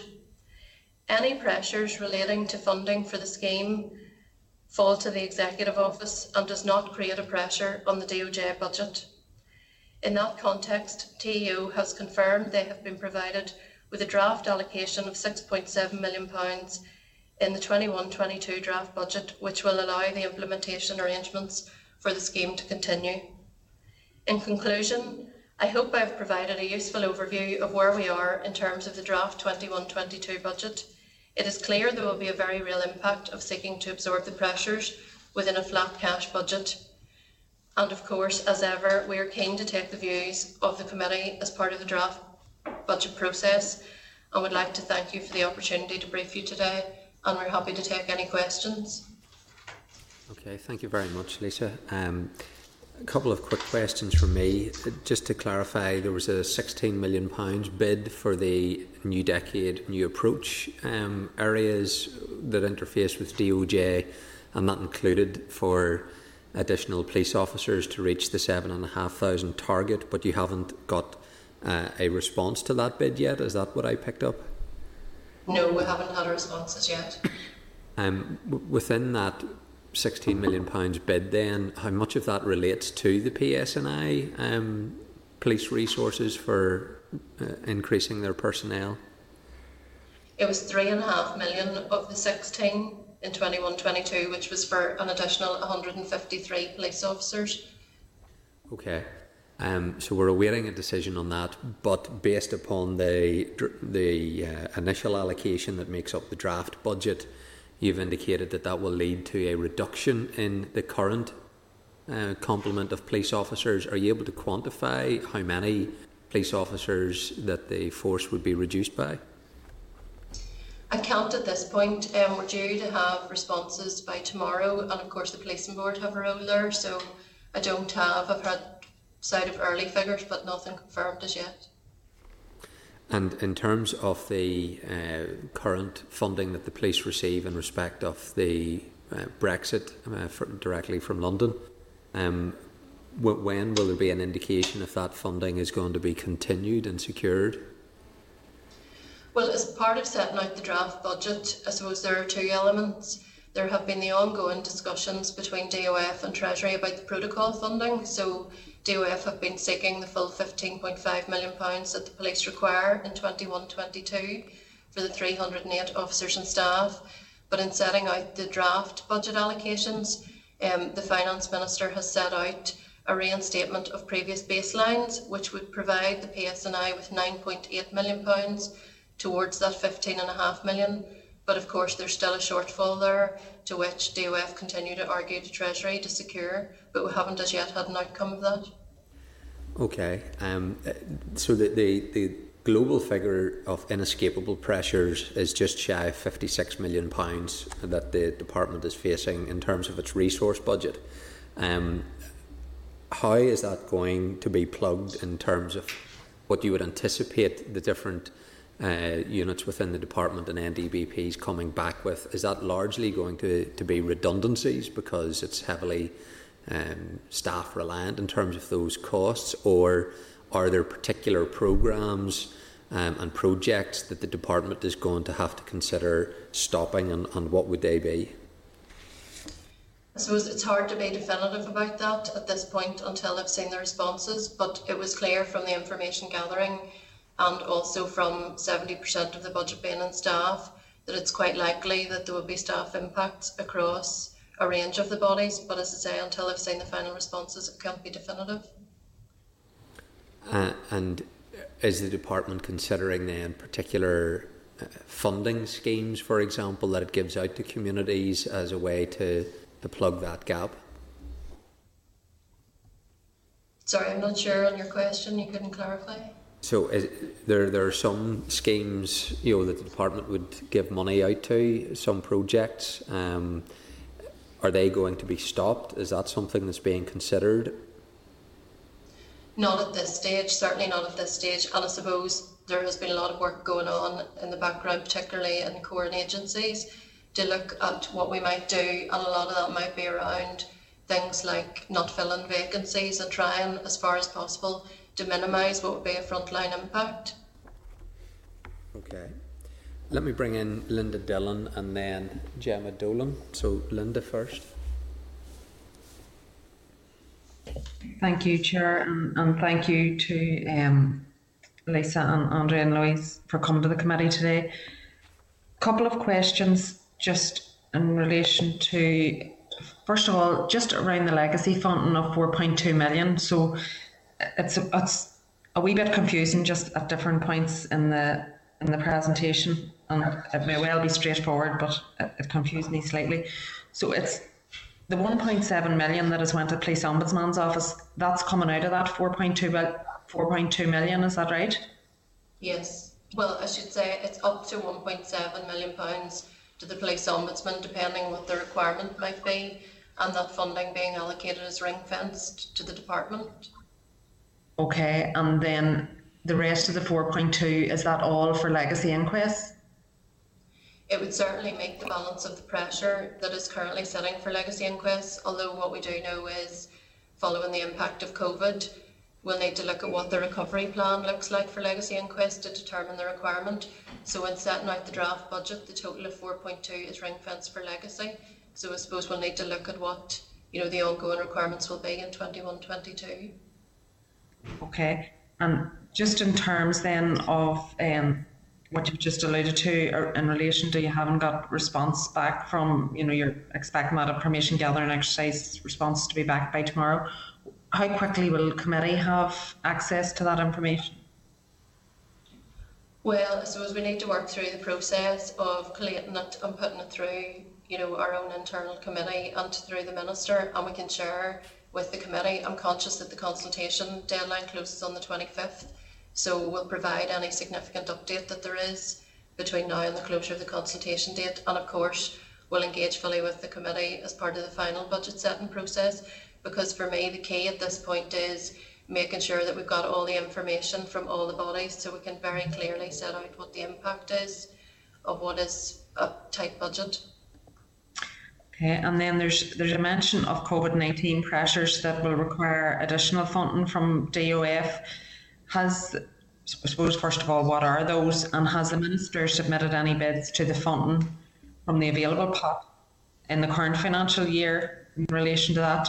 And just a tiny add-on to that, an estimate of 1.2 million ring-fence COVID-19 budget was surrendered. Could that not have been reallocated in anticipation of next year's pressures? To sort of break it down, the first one, in terms of any requirement for additional in-year funding for COVID, we're on course for a balanced budget, so we didn't need any additional funding. We do, of course, keep a close eye on what's going on, particularly with the PSNI, to ensure there are no additional requirements in year. So in terms of the 1.2, there was no requirement for it anywhere else in the justice system. In terms of next year, unfortunately, we're limited in terms of, there's no carry forward facility, so we can't carry forward any money into next year. And I suppose we're in danger of kind of spending in advance of need, that those costs will only crystallise in 21-22. Okay, and have there been any other bids made then in respect of the budget surplus for the remainder of the current financial year? Not from us, no. Okay. Right, those are my questions for now, Chair. I may want to come back in just before we finish, but okay, that's me for now. Okay, thank you. Linda. Gemma Dolan. Thanks, Chair. I just have one question, and there's no reference to any EQIA in your briefing paper. So given the significant sum of inescapable pressures identified, there's likely to be a negative impact on a number of Section 75 groups. Can you give more information in regard to any EQIA that was carried out? I'll hand over to Andrea for some of the detail, but as part of the information gathering exercise, we did collect the information on the potential impact on the Section 75 groups, and were able to screen out so a full EQIA is not required.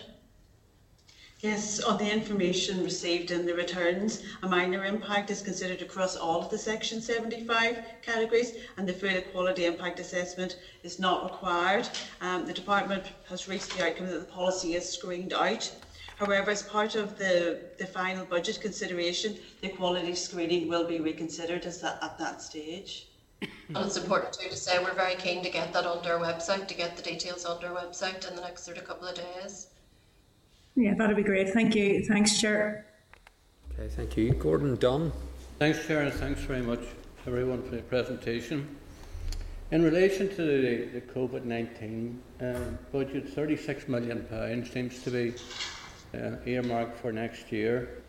How is that expenditure justified? I suppose we feel we're well into the COVID crisis, and we do appreciate their continuous demands, but it does seem excessive. I take it it's across 3 or 4 departments we're talking about. We're talking about 36 million. Last year, the estimates I think came in about 12 million per department. Just how do we justify this expenditure on COVID at this stage, and does it include overtime, for example, in relation to the police and the prison service? Well, I suppose the first thing is that £36 million was the bid that went in as part of the information gathering exercise for 21-22, and we're in the process of revisiting that in the context of what we now know. So, for example, the impact on legal aid hasn't been as significant.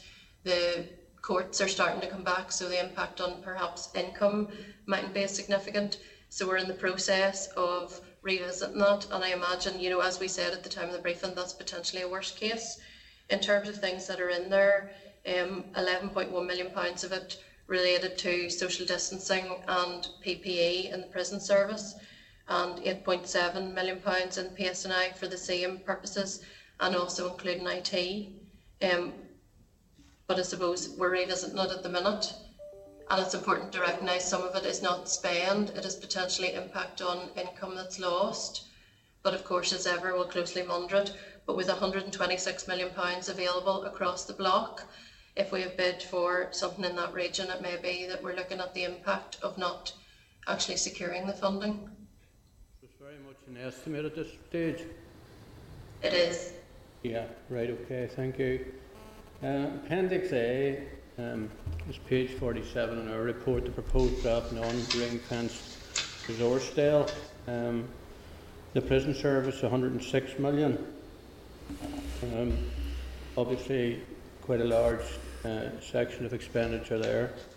And obviously the police are the major factor, 728.6 million. In my notes I made earlier, I was going to ask the question, how does the PSNI show value for money in their management and processes and procedures that they have in place to ensure that they're making effective use of the resources? Do you have Do you have any evidence on that, or do you look for that evidence in relation to the request for such funding? Well, I suppose in terms of any significant spend, the PSNI would present a business case to the department, which we would consider in terms of value for money. So that would be one place where we would have very clear visibility on specific new areas of spend. I suppose if you were to break down the police budget, the significant, as with our budget, about 70% of their budget is in staff costs, and after that sort of managed service. So there's very limited room to manoeuvre in the police budget. But anything that is certainly new would be subject to a business case, which we would scrutinise in terms of value for money. Yeah, I think it is something that needs to be looked at. Considering what you've said earlier, that there's now pressure on, or there will be added pressure on police resources, and perhaps there'll have to be a cut. But I think we all are very much aware of the need for scrutiny and ensuring value for money. And the overtime, for example, how closely is the overtime budget monitored and managed in relation to the PSNI? And I do know from questioning the Chief Constable and senior officers, they've done a programme of work on that, but how effective has that been, or what evidence is there to show that there has been significant savings made in relation to, for example, overtime? I suppose there's a sort of operational aspect where, the spend in the police budget, much of it is an operational matter for the Chief Constable, but specifically in terms of overtime, I do know that there have been significant levels of reductions in overtime in the PSNI over the past number of years, so it is certainly an area which has been driven down as part of a reducing budget. The overtime for the PSNI, obviously the PSNI have been involved in COVID operations. The COVID operations, are they included in that, or do they come under the COVID funding as previously mentioned, the 36 million? I suppose in terms of the COVID bids, I don't know if there's anything specific in terms of overtime. That would be part of the normal police budget. Part of the normal. So it would be about what police officers were directed to do. Okay, right, thank you. Capital Dale, 96.4. Where is that proposed? Is that capital, as we note, for capital schemes, or? No, apologies. In my opening remarks, I was just referring to that because normally, in normal process, you might have a budget around the autumn. So when the information was gathered, you would have all the detail in and around capital bids. But because the budget has slipped so much, we have gone out to do a capital refresh before making recommendations to our Minister on what draft capital allocations might be. We hope to be in a position to do that in the coming days, and once the Minister has agreed that, we will share those with the committee. Okay, Chair, just one other quick point. You followed up a previous meeting we had about the additional costs from £3,000, I believe it was £3,000 for legal aid normal business, page 41 here on Earth. Why is that separate from the normal legal aid figures? Yes, it's there, yeah. Following on from a response that was issued on the 26th of January, we talked about 3,000, it is 3,000, okay. Legal aid, normal business. Under other pressures, inescapable pressures. Because that's a breakdown, I suppose, of our other inescapable pressures in the 56. Yeah. I'm hoping that I'm answering your question. So because it's not in the pay and price, it is just one of the other inescapable pressures that we face on the legal aid budget. Yeah. It's directly, it's directly attributed to the PSNI, is it? Not legal aid, normal business. That's in the Legal Services Agency rather than PSNI. Is it? Yeah. But why is that not coming out of the whatever million it is?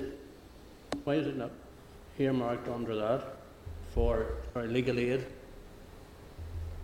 So that pressure is the pressure that was submitted by the Legal Services Agency when they were assessing their forecast requirements for legal aid for next year against their baseline. So that was their original bid of £3 million of a shortfall.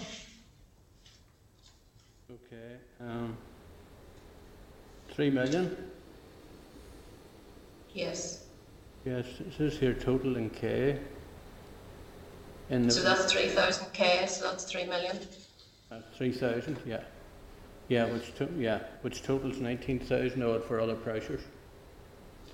That's yes, great. 19 million. 19 million. Millions, right, it is millions then. So that K is wrong. The table is in thousands, so the total is 19,458,000, which is 19.5 million. Right. Okay, thanks very much. Thanks, Chair. Okay, thank you, Gordon. Just, Lisa, while we were having some of those questions, we got a PSNI response into the committee actually on the budget allocation, which would cause me a lot of alarm. They've provided some illustrative options as to what they're going to do, but the key paragraph, and I'll read it to you, the most significant impact will be necessary reductions in both police officer and police staff headcount and recruitment, rather than increasing police officer numbers towards 7,500 as outlined under the New Decade New Approach. We could therefore instead experience a reduction of more than 300 police officer posts to 6,700 and almost 100 police staff to 2,470 over the financial year. Reductions of this nature will inevitably impact on a range of competing issues and tough choices having to be made. So that crystallises it very clearly in my mind in terms of the impact this is going to have on our police service. So in light of this £23 million reduction in the PSNI budget, will the Department of Justice give priority to the police service whenever you get your final budget settlement? Because I don't think it would be acceptable to the public that you would be having to have that kind of reduction in our police officer headcount. And I think it's absolutely right that we have that information as part of the draft budget process, and that certainly will form part of the considerations of the Minister as part of the executive discussions on the final budget. So the important thing is that we have that information to feed that into the process, that it's very clear what the impact is of this draft budget. Okay, that'll be an issue I'll certainly be wanting to see a priority given to going forward. So let me bring in Rachel Woods and then Paul Frew. Thanks, Claire. I suppose just following on from your comments, and thank you for coming to committee today. I mean, I haven't had a chance to go through all of the information that was given to us in the table pack from some of the other bodies that are funded from DOJ, including the PSNI, but there's a similarly grim situation which has been put out by the probation board. And it's not just police services, it's all services, and those then that are funded through non-departmental bodies, the community and voluntary sector that we know pick up most of the legwork with people. and keeping people safe. So this is not a good situation at all. And certainly something that I will be raising. Picking up on, Gordon had mentioned about business cases in some of his questions, and they were scrutinised for value for money. Is value for money the only way in which business cases are scrutinised, or are outcomes and impact on people also part of the process? All of that would be part of the process, but value for money is one of the considerations. And is value for money the heaviest weighted? No, I don't know that I would say. I think it's a consideration of the full case and what it's setting out to achieve, and looking at the affordability of value for money is part of that. Okay. On the, I know this has been brought up in a number of things and budgets, but we'll obviously have lots of different departments would feed in or could feed in and work together on certain aspects. You know, we're looking at, say, things that probation board may or other bodies may fund, but would have impacts on communities and also have impacts on infrastructure or other departments. Has there been any discussions of pooling of budgets then in order to, you know, affect certain things that we don't want certain, you know, projects and pilots to go? But has there been any discussion, if there is this case where everyone's been asked to make cuts because of this this budget process, any discussion with other departments on pooling of budgets? No, there hasn't been, and I suppose ultimately what we'd seek to work towards would be the programme for government, you know, where we would seek to align resources to the outcomes in the programme for government. And that's the programme for government that's out for consultation at the moment? Yes, but ultimately we'll move towards a multi-year, in line with NDNA. If that's delivered, it would be a multi-year budget in line with PFG, but yeah. And if I could just offer a health warning, Rachel, sorry, on the probation board point, I suppose I just want to give the health warning that the department haven't got the responses yet. And I know, for example, in the probation board, there are a range of funding streams, as are applied to a number of our bodies, for whom the funding is allocated in year. So when they receive their initial allocations, there could be concern around things like funding they receive, say, for example, in the probation board. I know they receive funding from the Tackling Paramilitarism programme, and they will receive funding from Problem Solving Justice. So those are things which are not in the baseline budget, but could be perceived to have a big impact. So I think this is where, in a normal process, we would have an 8-week consultation. So we would have the ability to work through this, and then the department come to the committee with a fully informed process, you know, whereas we're working under a really constrained timescale. So I suppose it'll be important that the department has an opportunity to see what those impacts are, and if we can help inform the committee as part of that, we will do that. Thank you. I appreciate that. I look forward to knowing what a normal budget process looks like. It's quite new, so if this is not the way it usually is, then that's okay. No, and it was just the probation board submission that I managed to read before today, so it's not just singling them out. In terms of the departmental priorities then for 2021-22, has that been discussed, and has the prioritisation exercise based on this draft budget been done? I think our prioritisation will now be informed by the fact we have a flat budget, so you know that will force us to have to prioritise more because we haven't received all the funding that we would have required. So those conversations are ongoing. Okay, and in terms of the priorities then, will the committee be updated on what the departmental priorities are for the next financial year? I might defer that one to my business planning colleagues. Okay.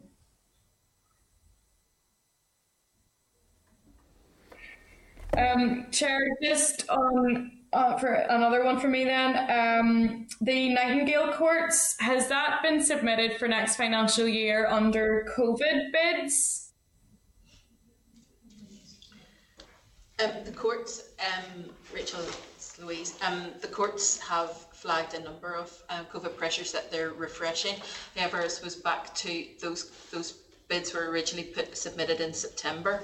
And I suppose that the Nightingale Courts are really only within the last month or so really getting established. So they have an indicative or a sort of planning assumption or working assumption that they could extend the Belfast one to the end of June, but I know they're keeping that under review. They're not significant costs. They're I think 250,000 for the 3 months up to the end of June, so that would be part of their overall pressures. But as Lisa said, we are refreshing those costs. Okay. No, it's just that I think they, correct me if I'm wrong, the allocation for the Nightingale courts that they have at the moment is just until the end of the financial year. That's right. They're managing that from within their existing allocation. They were able to manage that, and to be, I think in September when they were submitting their bids, they wouldn't necessarily have been advanced enough in their planning to know what they would maybe need for 21-22. So we'll capture that as part of this update.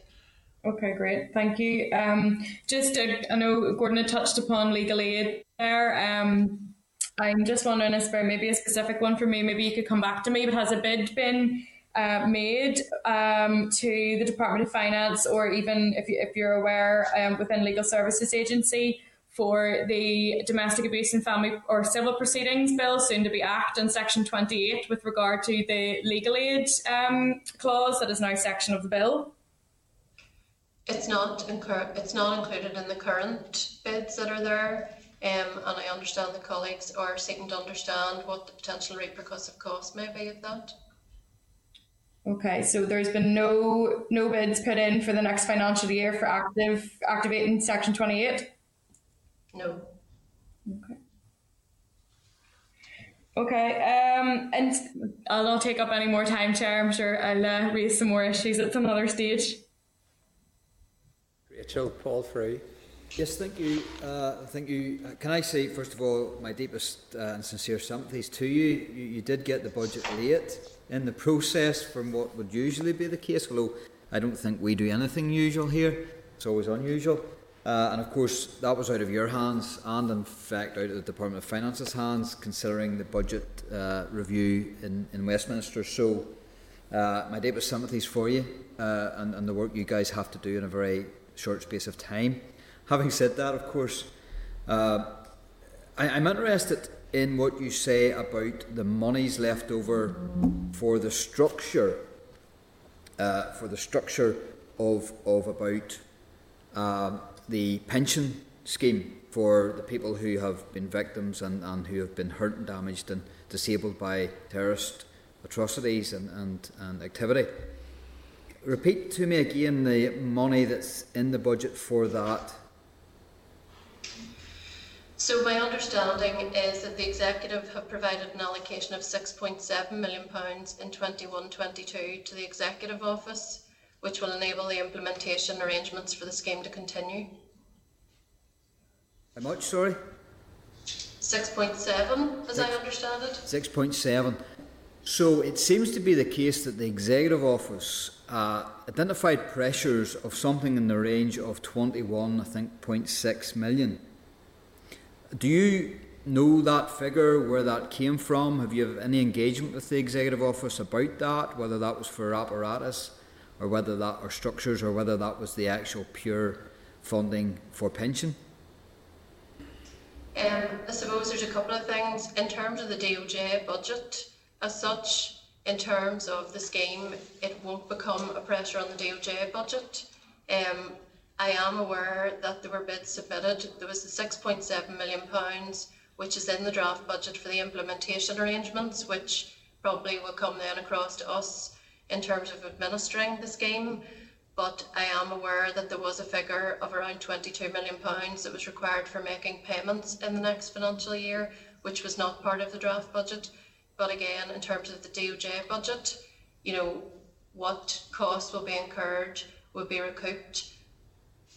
But I do know that in terms of if the funding hasn't been confirmed in terms of making the payments, and our Minister is on record as saying that although the Executive Office is the accountable department, securing funding for the scheme is a priority for the Executive. Does it not strike you in the Department of Justice that you may well be getting this money to put up a structure that won't actually do anything if there's not money coming forward for the actual funding of the pension? And how does that sit then with audit? Well, ultimately a decision on whether the scheme will open will be for the Victims Payments Board, and at present the priority that the Minister has said that securing funding for the scheme is a priority for the Executive. So we continue to take action to ensure that the scheme will be ready to go when the funding is available.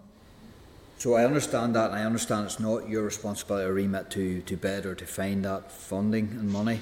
But have you, as a department, had any orchestrated conversations and joined up working with the Executive Office and indeed the Department of Finance in order to try and find this funding?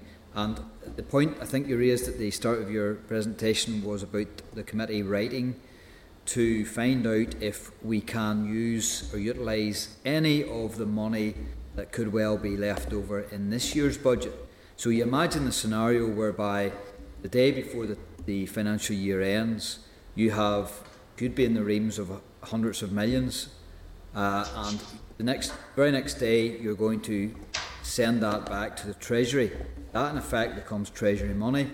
Is there any mechanism that you know of that money can be secured or saved, which then could go into the pension fund directly, which then could be utilised by this department, who could well be and should well be the administration department for that funding?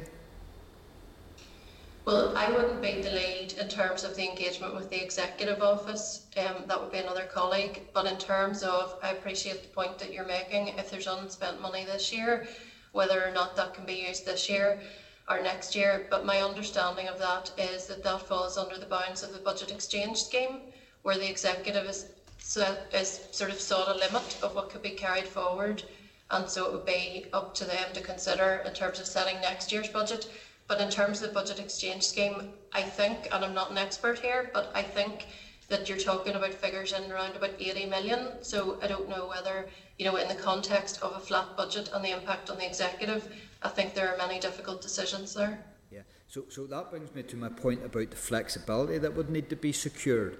So if you're the administration department for this pension scheme, we will not know who will apply, how many numbers apply at the one time at the start, and then of course the duration of that scheme and the money spent on that scheme will be to do with life expectancy throughout the rest of the years. So again, is there any mechanism where you can add further flexibility to the budget? Because you would be gazing into your crystal ball on a yearly basis, asking for money on a yearly basis for a fund that could go sky high at any time and then wouldn't really cut off, if you know what I mean. So the parameters here for this pension scheme could be mighty.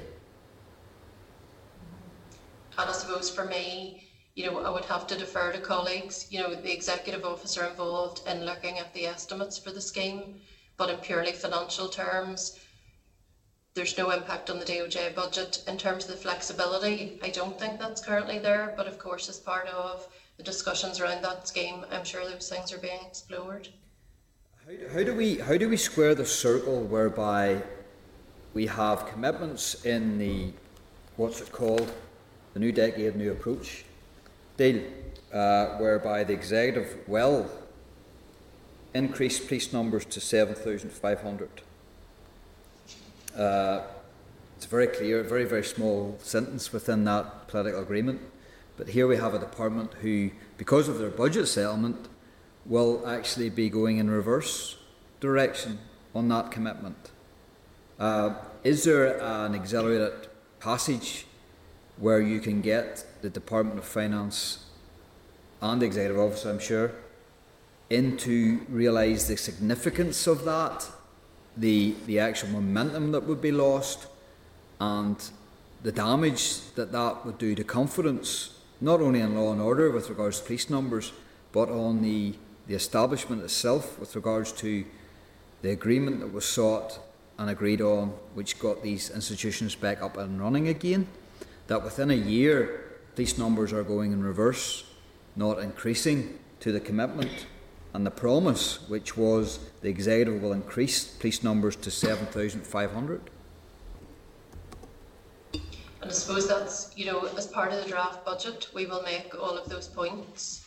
And I know that as the block didn't receive much money, so there wasn't much money available, but as part of the draft budget, we will feed in all of those points. And I suppose, can that then be a trump card, if you like, because it's contained within the NDNA deal? Is that something that propels that bid up above every other bid? I suppose that's not for me to determine. It's for the Justice Minister to consider in terms of priorities and to feed that into discussions with executive colleagues as part of setting the final budget. Okay, thank you. So we're in this strange scenario whereby we have got the budget late, the budget settlement or the review late from Westminster, so you guys are all scrambling about. The Department of Finance, the Minister, he has produced his draft budget, although he hasn't actually laid the draft budget in the Assembly as yet. And that's whilst he has made a statement, he hasn't actually laid it, so there could be an issue there.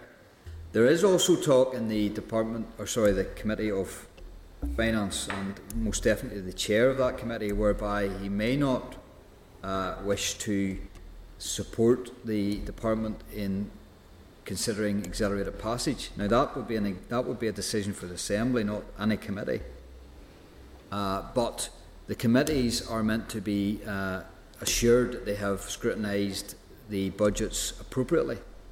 If the committee can't say that and they won't support accelerated passage, have you done any sort of scenario planning as to what finances will look like if the Department of Finance doesn't get accelerated passage and the Permanent Secretary then would need to step in with the order, which would only allocate, I think, 65% of the budget at the start of the financial year and then 95% of the budget in July?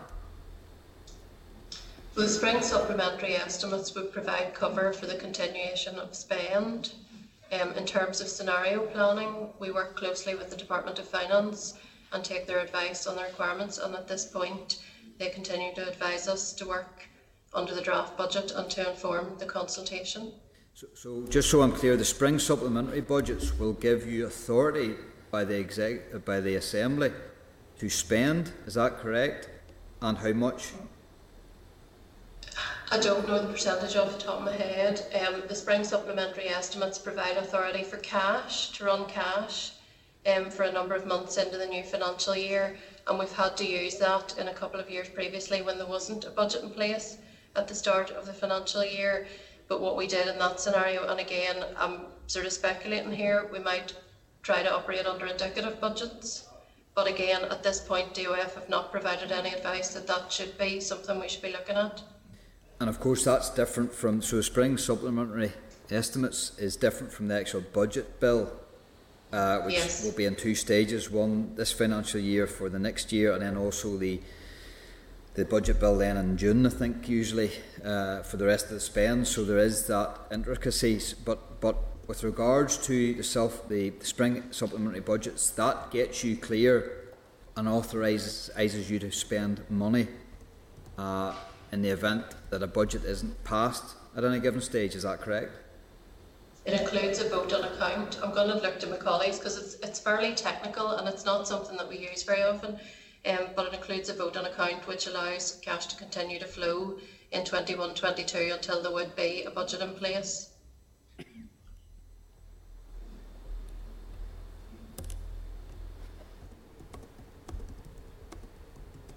Are your colleagues there? I think there's nothing to add. There's nothing else to add. Okay, nothing else to add? No. If I'm hearing that. Okay, thank you very much. With regards to Probation Board, this is again very much like Rachel, this would concern me also, because a lot of the work of the Probation Board is behind the scenes work on preventative aspects of the criminal justice system, also about reoffending. Has there been any sort of scenario planning as to what a cut in their budget actually means on the ground with regards to a rise in crime or a rise in court, which then adds on to the rise in support with regards to court in the guise of, and what's the term I'm looking for? As part of the original information gathering, we did look at the impact, and it did talk about potentially reducing headcount, and Probation Board talked about their ability to fulfil their statutory functions and provide safe probation. But until I see their final return, I can't comment. But I suppose there are a few things to go in there. The problem solving justice funding, which we have in the baseline, would be allocated in year, and programmes such as Aspire would be part of tackling paramilitarism. So we continue to argue for tackling paramilitarism funding. So there are some things still to go in there, but the scenario planning at the minute is based on the information gathering until we have an opportunity to see what they're saying their impact is to inform draft budget. Okay, and again, you didn't write the draft budget, the Department of Finance did, but your section, page 44 and 45, like the rest of the document, is very high level and talks about how the budget aligns with the draft programme for government commitments. But what we don't see, and this is something I've been crying for a long, long time, is a complete alignment between programme for government and budget. All we have is the headline priorities, all we have the commitments, and you have listed out 5 priorities within the programme for government commitments that relate to the Department of Justice. But what we don't see is actually how that fits over your submission. Do you have that detail, or was that not asked for by the Department of Finance?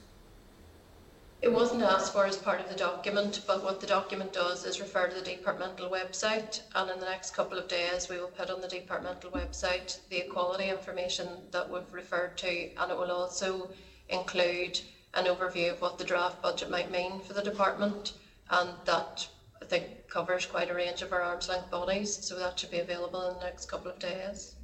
Okay, thank you very much. Thank you, Chair. Okay, thank you. Sinead Bradley.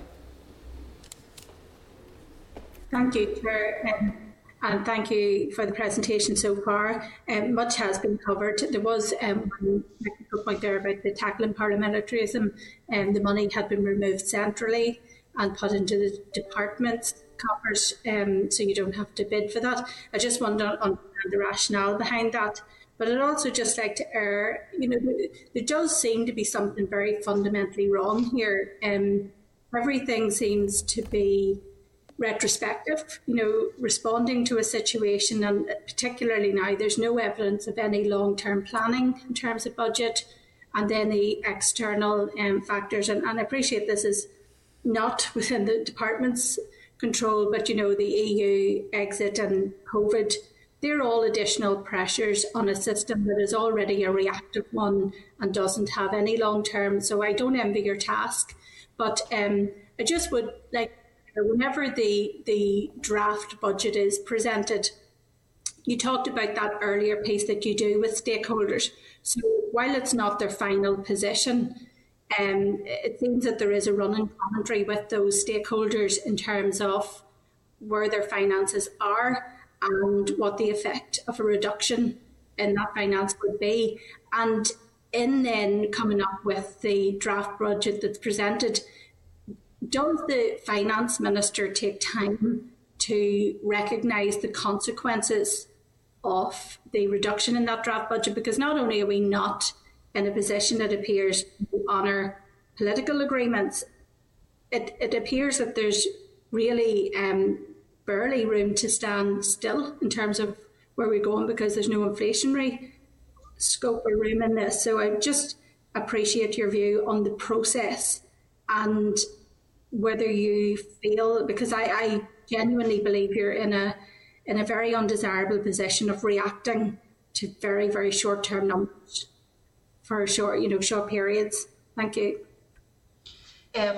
Suppose in terms of the consequences of the draft budget, we would fed into DOF officials as part of the information gathering and discussed that with DOF officials in terms of what the pressures were, what the impacts were, and that then informed a bilateral between the Finance Minister and our Minister. So again, teasing out what the more significant impacts would be, and at the time of the bilateral, those impacts were based on flat cash, so it was clear at that point that that would have a very significant impact. and I suppose all departments would have done something similar in terms of setting the draft budget. So I suppose that's all fed into the process.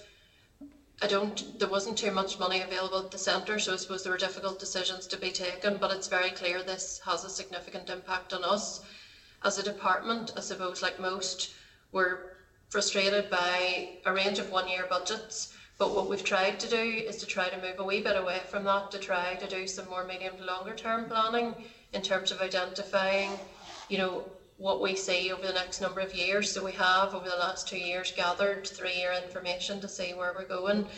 But I suppose there's only so much you can do with that, because, that will identify things people aspire to do. But in the bounds of having flat cash budget, it's very limited in terms of how you can apply it. But just to touch on your tackling paramilitarism point, the £8 million that has gone into the DOJ budget this year would normally sit in the Department of Finance, so there's a match funding element. So the bid this year was £8 million, which would be matched by funding from Treasury. So there should be a total pot of 16 centrally, which all departments would bid to, including ourselves. So for some reason, they have allocated the £8 million, which is not yet matched, into the DOJ budget. So we will be seeking, under sort of technical arrangements, to say, well, actually, that is a cross-executive programme to which all departments bid. Of course, our department have significant bids to it, particularly for the PSNI and probation, and we will seek to bid for that. But there are ongoing discussions about the match funding element of that, because at the minute the funding in the DOJ budget only relates to the executive £8 million, which is to be matched by Treasury. Thank you, Chair. Thank you, Sinead. Doug Beattie. Chair, thank you. A pretty brief one, if I can, please. And along with the Chair and everybody else, I guess, I'm also concerned by the budget that you're going to be given and the effects it's going to have. But can I just ask, with all of these pressures that you're dealing with, have you taken into account the factors that you haven't dealt with the pay deal for the Northern Ireland Prison Service yet? And indeed, both the Probation Board and the civil servants within the PSNI are still to have an agreed pay deal. So we're waiting for that as part of the pay approval process. And will this budget that's about to come in have a serious effect on that? In other words, are we realigning that proposed deal as we move along at the minute? Well, I suppose the estimates of the pay pressure should have been included in the £55.7 million pressure, so 21 million of that was pay, and would have been based on estimates of what people believe the pay deal might be. Right. Okay. So I guess the point and that's a straight up a good answer. I suppose the point I'm making is now that if you're saying that's a pressure, I take it there will be no, because those pay deals have not been announced, there will be no climb down from those pay deals to try and ease that pressure slightly. That's what it is, and that's why it's going to stay. I'm not sure that I'm placed to comment, because I suppose that's part of pay negotiations. Okay, that's fair enough. And the last one, if I can, just on what Sinead was saying, very briefly, you said that £8 million for tackling paramilitarism shouldn't sit in the Department for Justice, and you're right, it should be in the Executive Office. Did they tell you why they moved it into your budget? We did query it, and I think they did say as part of final budgets that they would take it back to the centre, so it doesn't sit in the Executive Office. It would be sitting as centrally held funds by the Department of Finance. And will they take it back when the match funding is sort of agreed, or just it'll just come back centrally naturally? It'll come back as part of the final budget. Okay, good enough. Thank you, Chair. Okay, thank you. And Linda Dillon. Thank you, Chair. Just a couple of questions that came to my mind as we went through some of the stuff there, and thanks again for the answers that you've given so far. I suppose just to recognise, as other members have done, you are in a very difficult position, and we accept that. I don't envy you either in trying to deal with that, the fact that money was given out so late in the year. I also think that we're all in a very difficult position, because when we talk about mean, some of the issues that have been raised there around the victims' pay scheme for all victims of the Troubles, the PSNI numbers and NDNA commitments is all money that was supposed to come from British Treasury. Some of these were British Treasury commitments, and they're now telling us that it has to come out of the block grant, which they decide how much we get, and they have chosen to give us a flat rate. So I think we need to acknowledge all of that and stop ignoring the fact that we're not getting what we're supposed to be getting from the British Treasury. But we have to deal with what we have got, and that's an argument for us rather than yourselves as officials. So I understand that. Just in terms of the PSNI numbers, obviously there was money came previously. There was the 15.5 or 16.5 million, I think it was, in terms of EU exit, and that was before we had EU exit, and now they're giving us half that amount when we're in the middle of or at the very beginning of the EU exit, which just is madness. But PSNI devoted most of that money to neighbourhood policing. Have they given any indication as to whether that's going to be the area of policing that is likely to lose out here? Because that would create a great deal of concern, and I agree with actually what a number of colleagues here in the committee have said about the implications that would have for confidence in policing, because people want to see PSNI on the ground dealing with the everyday issues, dealing with the break-ins and the drugs and the antisocial behaviour and all of those issues are the big daily issues for people in their own lives every day. So have they given any indication around that? Well, we haven't seen a formal response from the police, but I suppose the main thing is that the conversations with Treasury are ongoing and haven't concluded, and PSNI are continuing to feed into that process. And I suppose what we're seeing now at the minute in terms of ports and the things that are happening, that further strengthens the case of the need for PSNI to get the money, and we'll feed that back into the case to Treasury. Absolutely, no, appreciate that, and thank you. And we'll just keep a close eye on that, Chair, particularly around the neighbourhood policing, but I suppose it's an issue for the policing board. Chair, can I suggest that we maybe write to the policing board on that issue directly and ask them, can they establish and can they inform us of what the PSNI plans are around where those police numbers might be lost from, in terms of whether it will be neighbourhood or other areas of policing?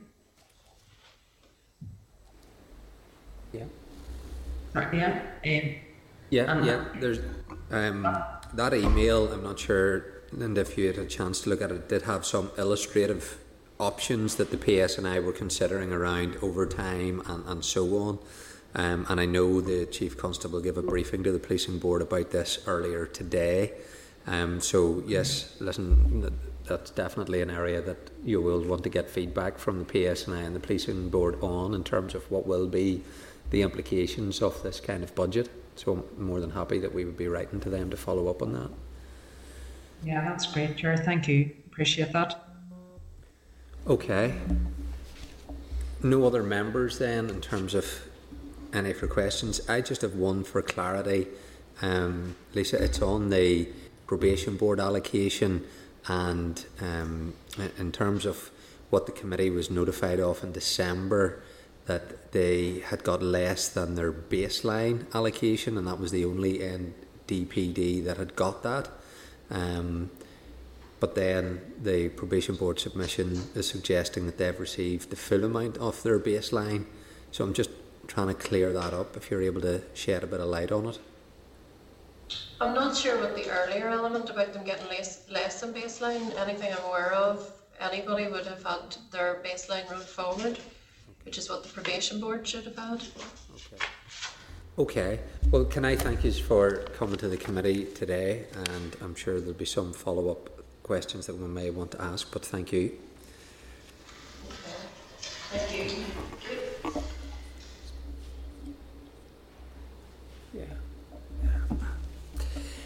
Okay, members.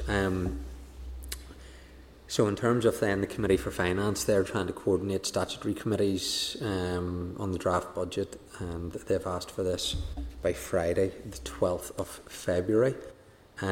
So obviously there's a range of issues that members have expressed concern around in terms of the allocation to their budgets. I've outlined one in particular around the police, but I am concerned about the £55 million inescapable pressure, but also the NDNA not having received yet confirmation around that bid of the £16 million, and obviously again for me it's around the PSNI allocation within that in particular. So those are certainly areas that I am particularly interested in. I'm not sure if other members here have expressed, I suppose, a range of views on this. We can provide just a summary of the areas that we have discussed to the Finance Committee and leave it at that by way of a summary, as opposed to trying to get an official committee position on a range of these issues. But I'm happy that we can provide a summary of the areas that we have considered today and facilitate that to the Committee for Finance if members are agreeable, or if there's anything in particular members want to highlight just at this stage for that purpose. No?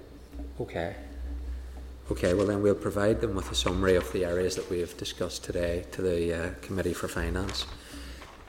Then item 6 is the Criminal Justice Committal Reform Bill, the analysis thereof on human rights compliance, pages 199 to 217. At our meeting on the 10th of December, we considered a response from the Human Rights Commission in respect of this bill. We agreed to request details of the analysis of the bill in terms of both ECHR and international human rights law from the Department. The Department has provided the assessment of ECHR implications completed by it and the Departmental Solicitor's Office as the bill was developed, and a note on relevant international human rights law which focuses on the elements specifically highlighted by the Human Rights Commission when the Department previously engaged with the Commission on the bill. So it's there for members to note unless there's any further information or clarity required. Otherwise, we'll note it, members. Okay, noted. Item 7 is Domestic Abuse Civil Proceedings Bill in terms of the guidance around this offence, pages 220 to 285. The Department has provided a copy of the guidance that the Department is required to publish under Clause 30 of the Domestic Abuse Civil Proceedings Bill. A multi-agency task and finish group helped to inform the content of the guidance and agreed the final draft. The Department intends to publish the guidance on its website once the bill has been granted royal assent, which is expected before the end of March. The guidance will be supplemented by operational guidance being prepared by the Police and the Public Prosecution Service for investigators and prosecutors, and the guidance will be kept under review by the Department and revised in necessary in line with the requirements of the legislation. So again, members, it's there to note the guidance unless there's any further information which the members may have. Otherwise, we'll note this position. Rachel Woods. Thanks, Chair. Good to see the guidance. I know this might seem like a stupid question, but is this the draft guidance, final draft that the Task and Finish Group has signed off on?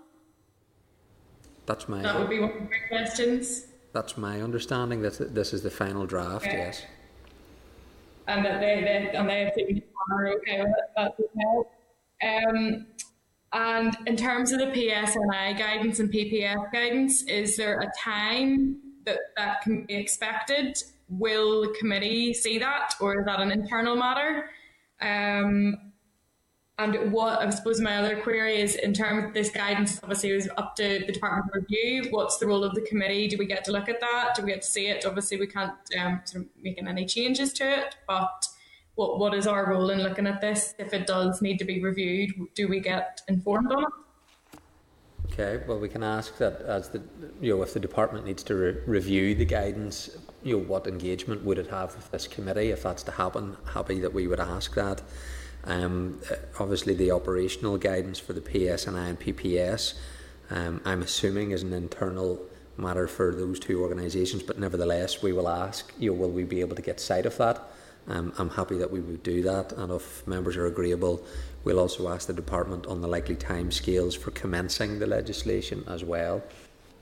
So if members will proceed. Yeah, it's just what, and I suppose just into with the review, when there would be review, I note that section 28, there's no reference to that in the guidance at all. It's just in the annex, which obviously, as you'll understand, would be an issue that I would be looking to have in the guidance more so than be referred to as an annex in terms of the legal aid.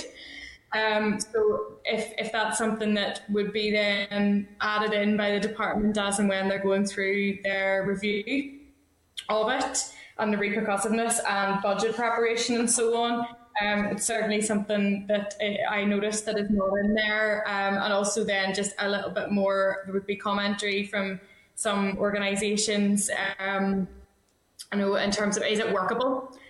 Is this going to be workable for people on the ground? So just to reflect those comments back to the department. Okay, well, I'm happy to include that if members are agreeable then. Okay, thank you. Then item 8, pages 287 to 308. At our meeting on the 14th of January, the committee received an oral briefing on the proposed LCM in relation to the Protection of Police and Public Courts and Sentencing Bill, the title of which is now changed to Police Crime and Sentencing and Courts Bill. The bill includes a number of provisions relating to devolved matters for which legislative consent will be required. These include amendments to the Crime Overseas Productions Order Act 2019, enforcement of Scottish sexual harm prevention orders and sexual risk orders in the rest of the United Kingdom, and statutory authority for the National Driver Offender Retraining Scheme. Following the oral briefing, the committee agreed to consider the matter further when the bill is available and when the Executive has reached a position on the proposal to extend certain provisions in the bill to Northern Ireland. By way of an LCM, the Department has now provided additional information on issues discussed during the oral evidence session and confirmed that the Executive has agreed and considered the proposal to bring forward the LCM. The Department has also advised that there are additional provisions to be included in the bill which provide powers for the police in England and Wales to apply to the courts for an order to access special procedure material that may relate to the location of human remains. These new provisions mirror existing provisions for obtaining search warrants and production orders within the Police and Criminal Evidence Act of 1984. They ensure that a warrant or order issued by a court in England and Wales under these powers and endorsed by a court in Northern Ireland may be executed in Northern Ireland and indeed vice versa. The Department states that the PSNI has confirmed that it's content with these provisions and that the Home Office has advised it expects them to be used very rarely. So members, this is for noting by way of an update unless there's more information that is required. And then, as previously agreed, the committee would consider the proposed LCM further when the bill and information on timescales for laying the LCM are provided by the Department of Justice. So we will do that upon receipt. Okay, members? Great. Agenda item 9, page 310 to 321. At our meeting on the 10th of September, the committee noted that the Minister was seeking the approval of the Executive for the payment of a recruitment and retention allowance to eligible County Court judges for the 2019-20 financial year arising from a determination made by the Lord Chancellor. The Department advised the Executive approved the payment of the allowance for eligible County Court judges on the 5th of October last year. But the Minister just wants to highlight that the Ministry of Justice has clarified that the actual salary being used in calculation is higher than previously notified to the Executive, and the Department has set out the reasons for this. So members, it is by way of noting the position in relation to the retention and recruitment allowances issue, if members are content to note. Noted. Item 10, the Minister has written advising that COVID-19 restrictions have limited the activities that a number of projects funded by the 2020-21 Assets Recovery Community Scheme can safely undertake, resulting in delays and objectives not being met within planned timescales. COVID-19 has also had an impact on the receipts which fund these schemes. Given the significant impact of COVID-19, the Minister agreed on an exceptional basis to provide funding in 2021-22 to those projects that could not be fully delivered in line with the 2020-21 grant.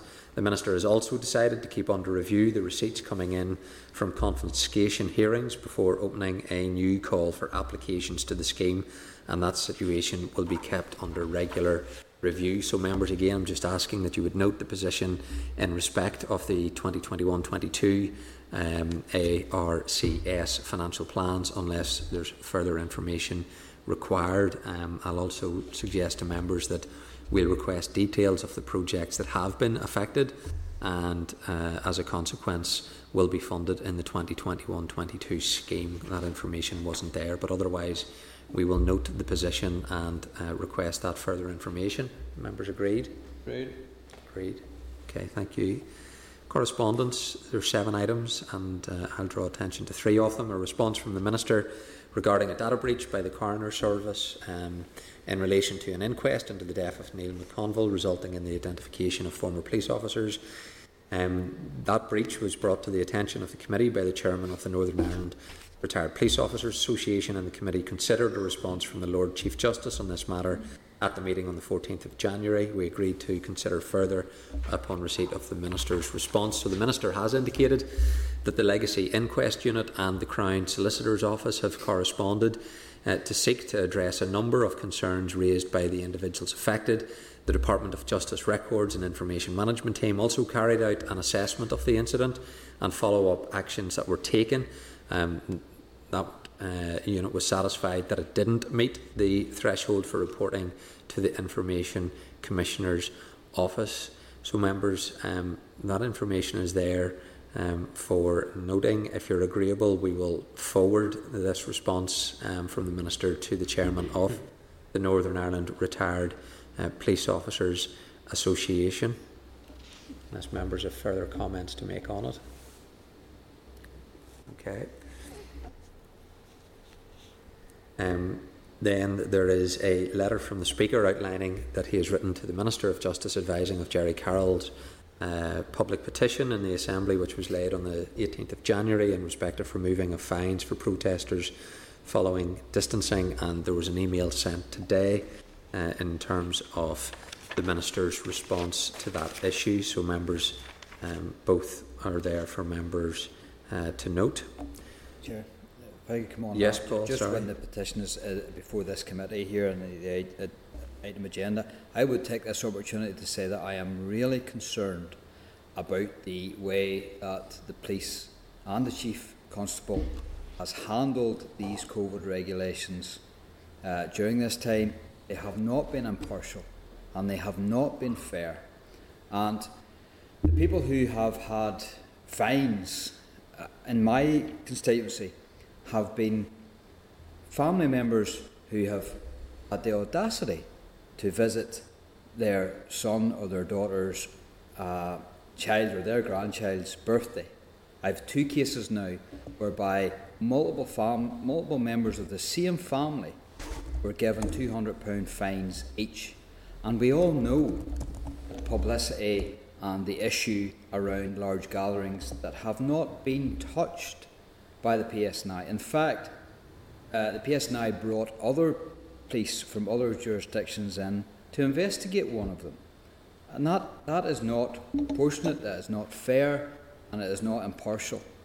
And there is massive issues here about confidence of policing that I think the Chief Constable must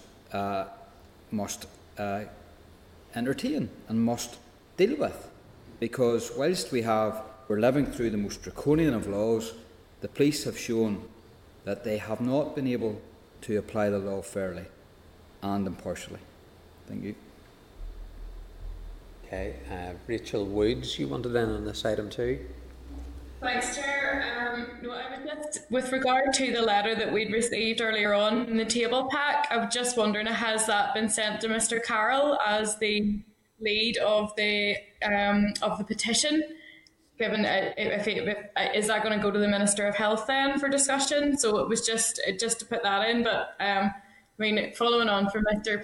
Frew's points, I'll thoroughly look forward to a time that we can discuss this with the Chief Constable, and I do wonder. I note the Minister's point that within the health protection regulations, there is no rescinding or appealing.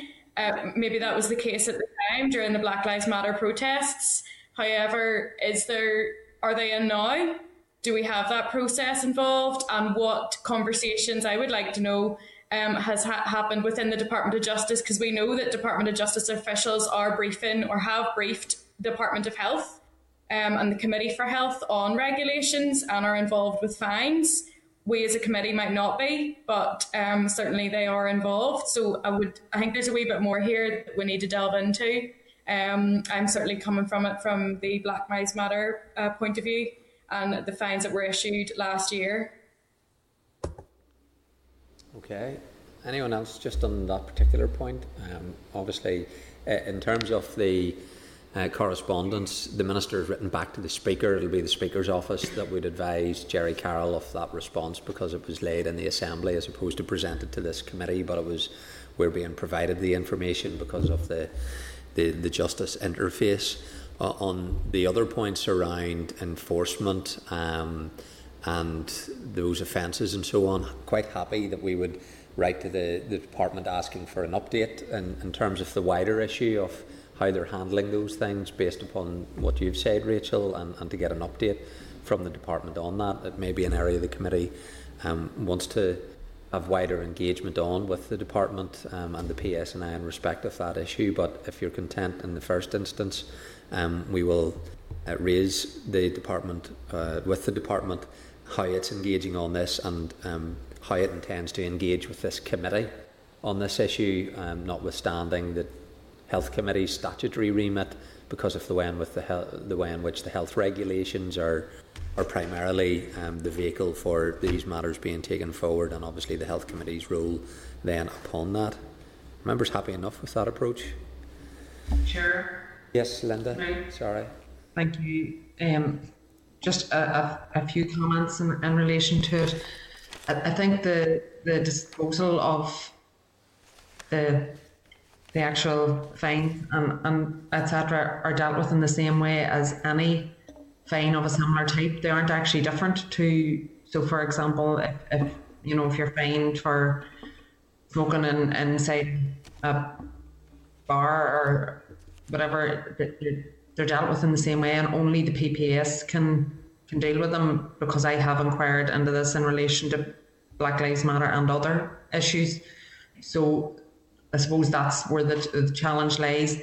I think whilst we may well want to look into this issue at times as a committee, the accountability process for PSNI is the policing board, and that's where the accountability mechanism is. That's where the accountability mechanism should be. We are not the accountability mechanism, and I mean yourself, Chair, and our colleague Paul and myself, we all have colleagues that are on the policing board, and I understand, to be fair to Rachel, she doesn't. But we all have colleagues on the policing board who can hold the PSNI to account through that accountability mechanism. Whilst I have no issue writing to the department on this.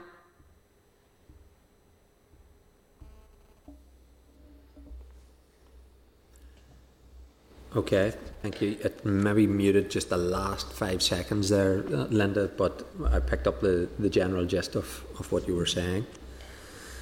Okay, well, if we will write to the department, around that general issue of the enforcement and so on, and then when we get a response, we can consider that further. Okay, members. Then the final item I wanted just to raise on the correspondence aspect relates to a response, from the Public Accounts Committee.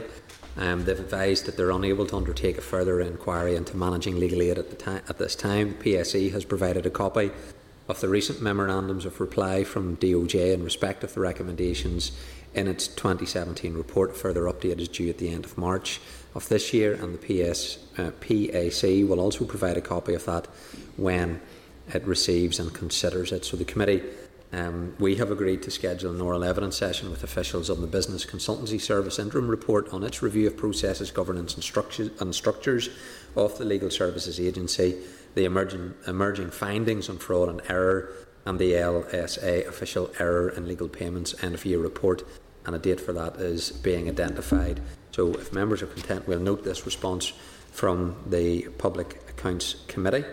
Agreed. And if you're agreed, we'll action the other items of correspondence as set out in the cover sheet by the clerk. Members agreed with that? Sure. Yes, Linda? Sure. Sorry, can I come in just on another item of correspondence? It's just the item in relation to the Communities Committee letter to the Justice Minister about the delay in tenders.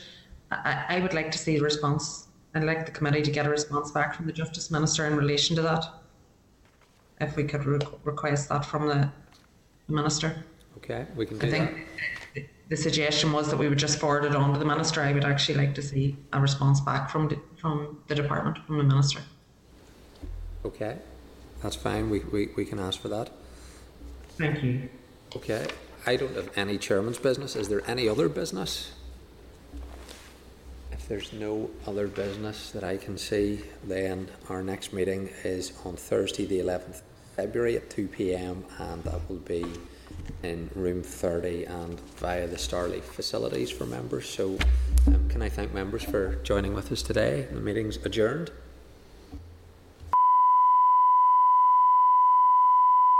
This is the Northern Ireland Assembly Senate Chamber Programme Sound. This is the Northern Ireland Assembly Senate Chamber Programme Sound.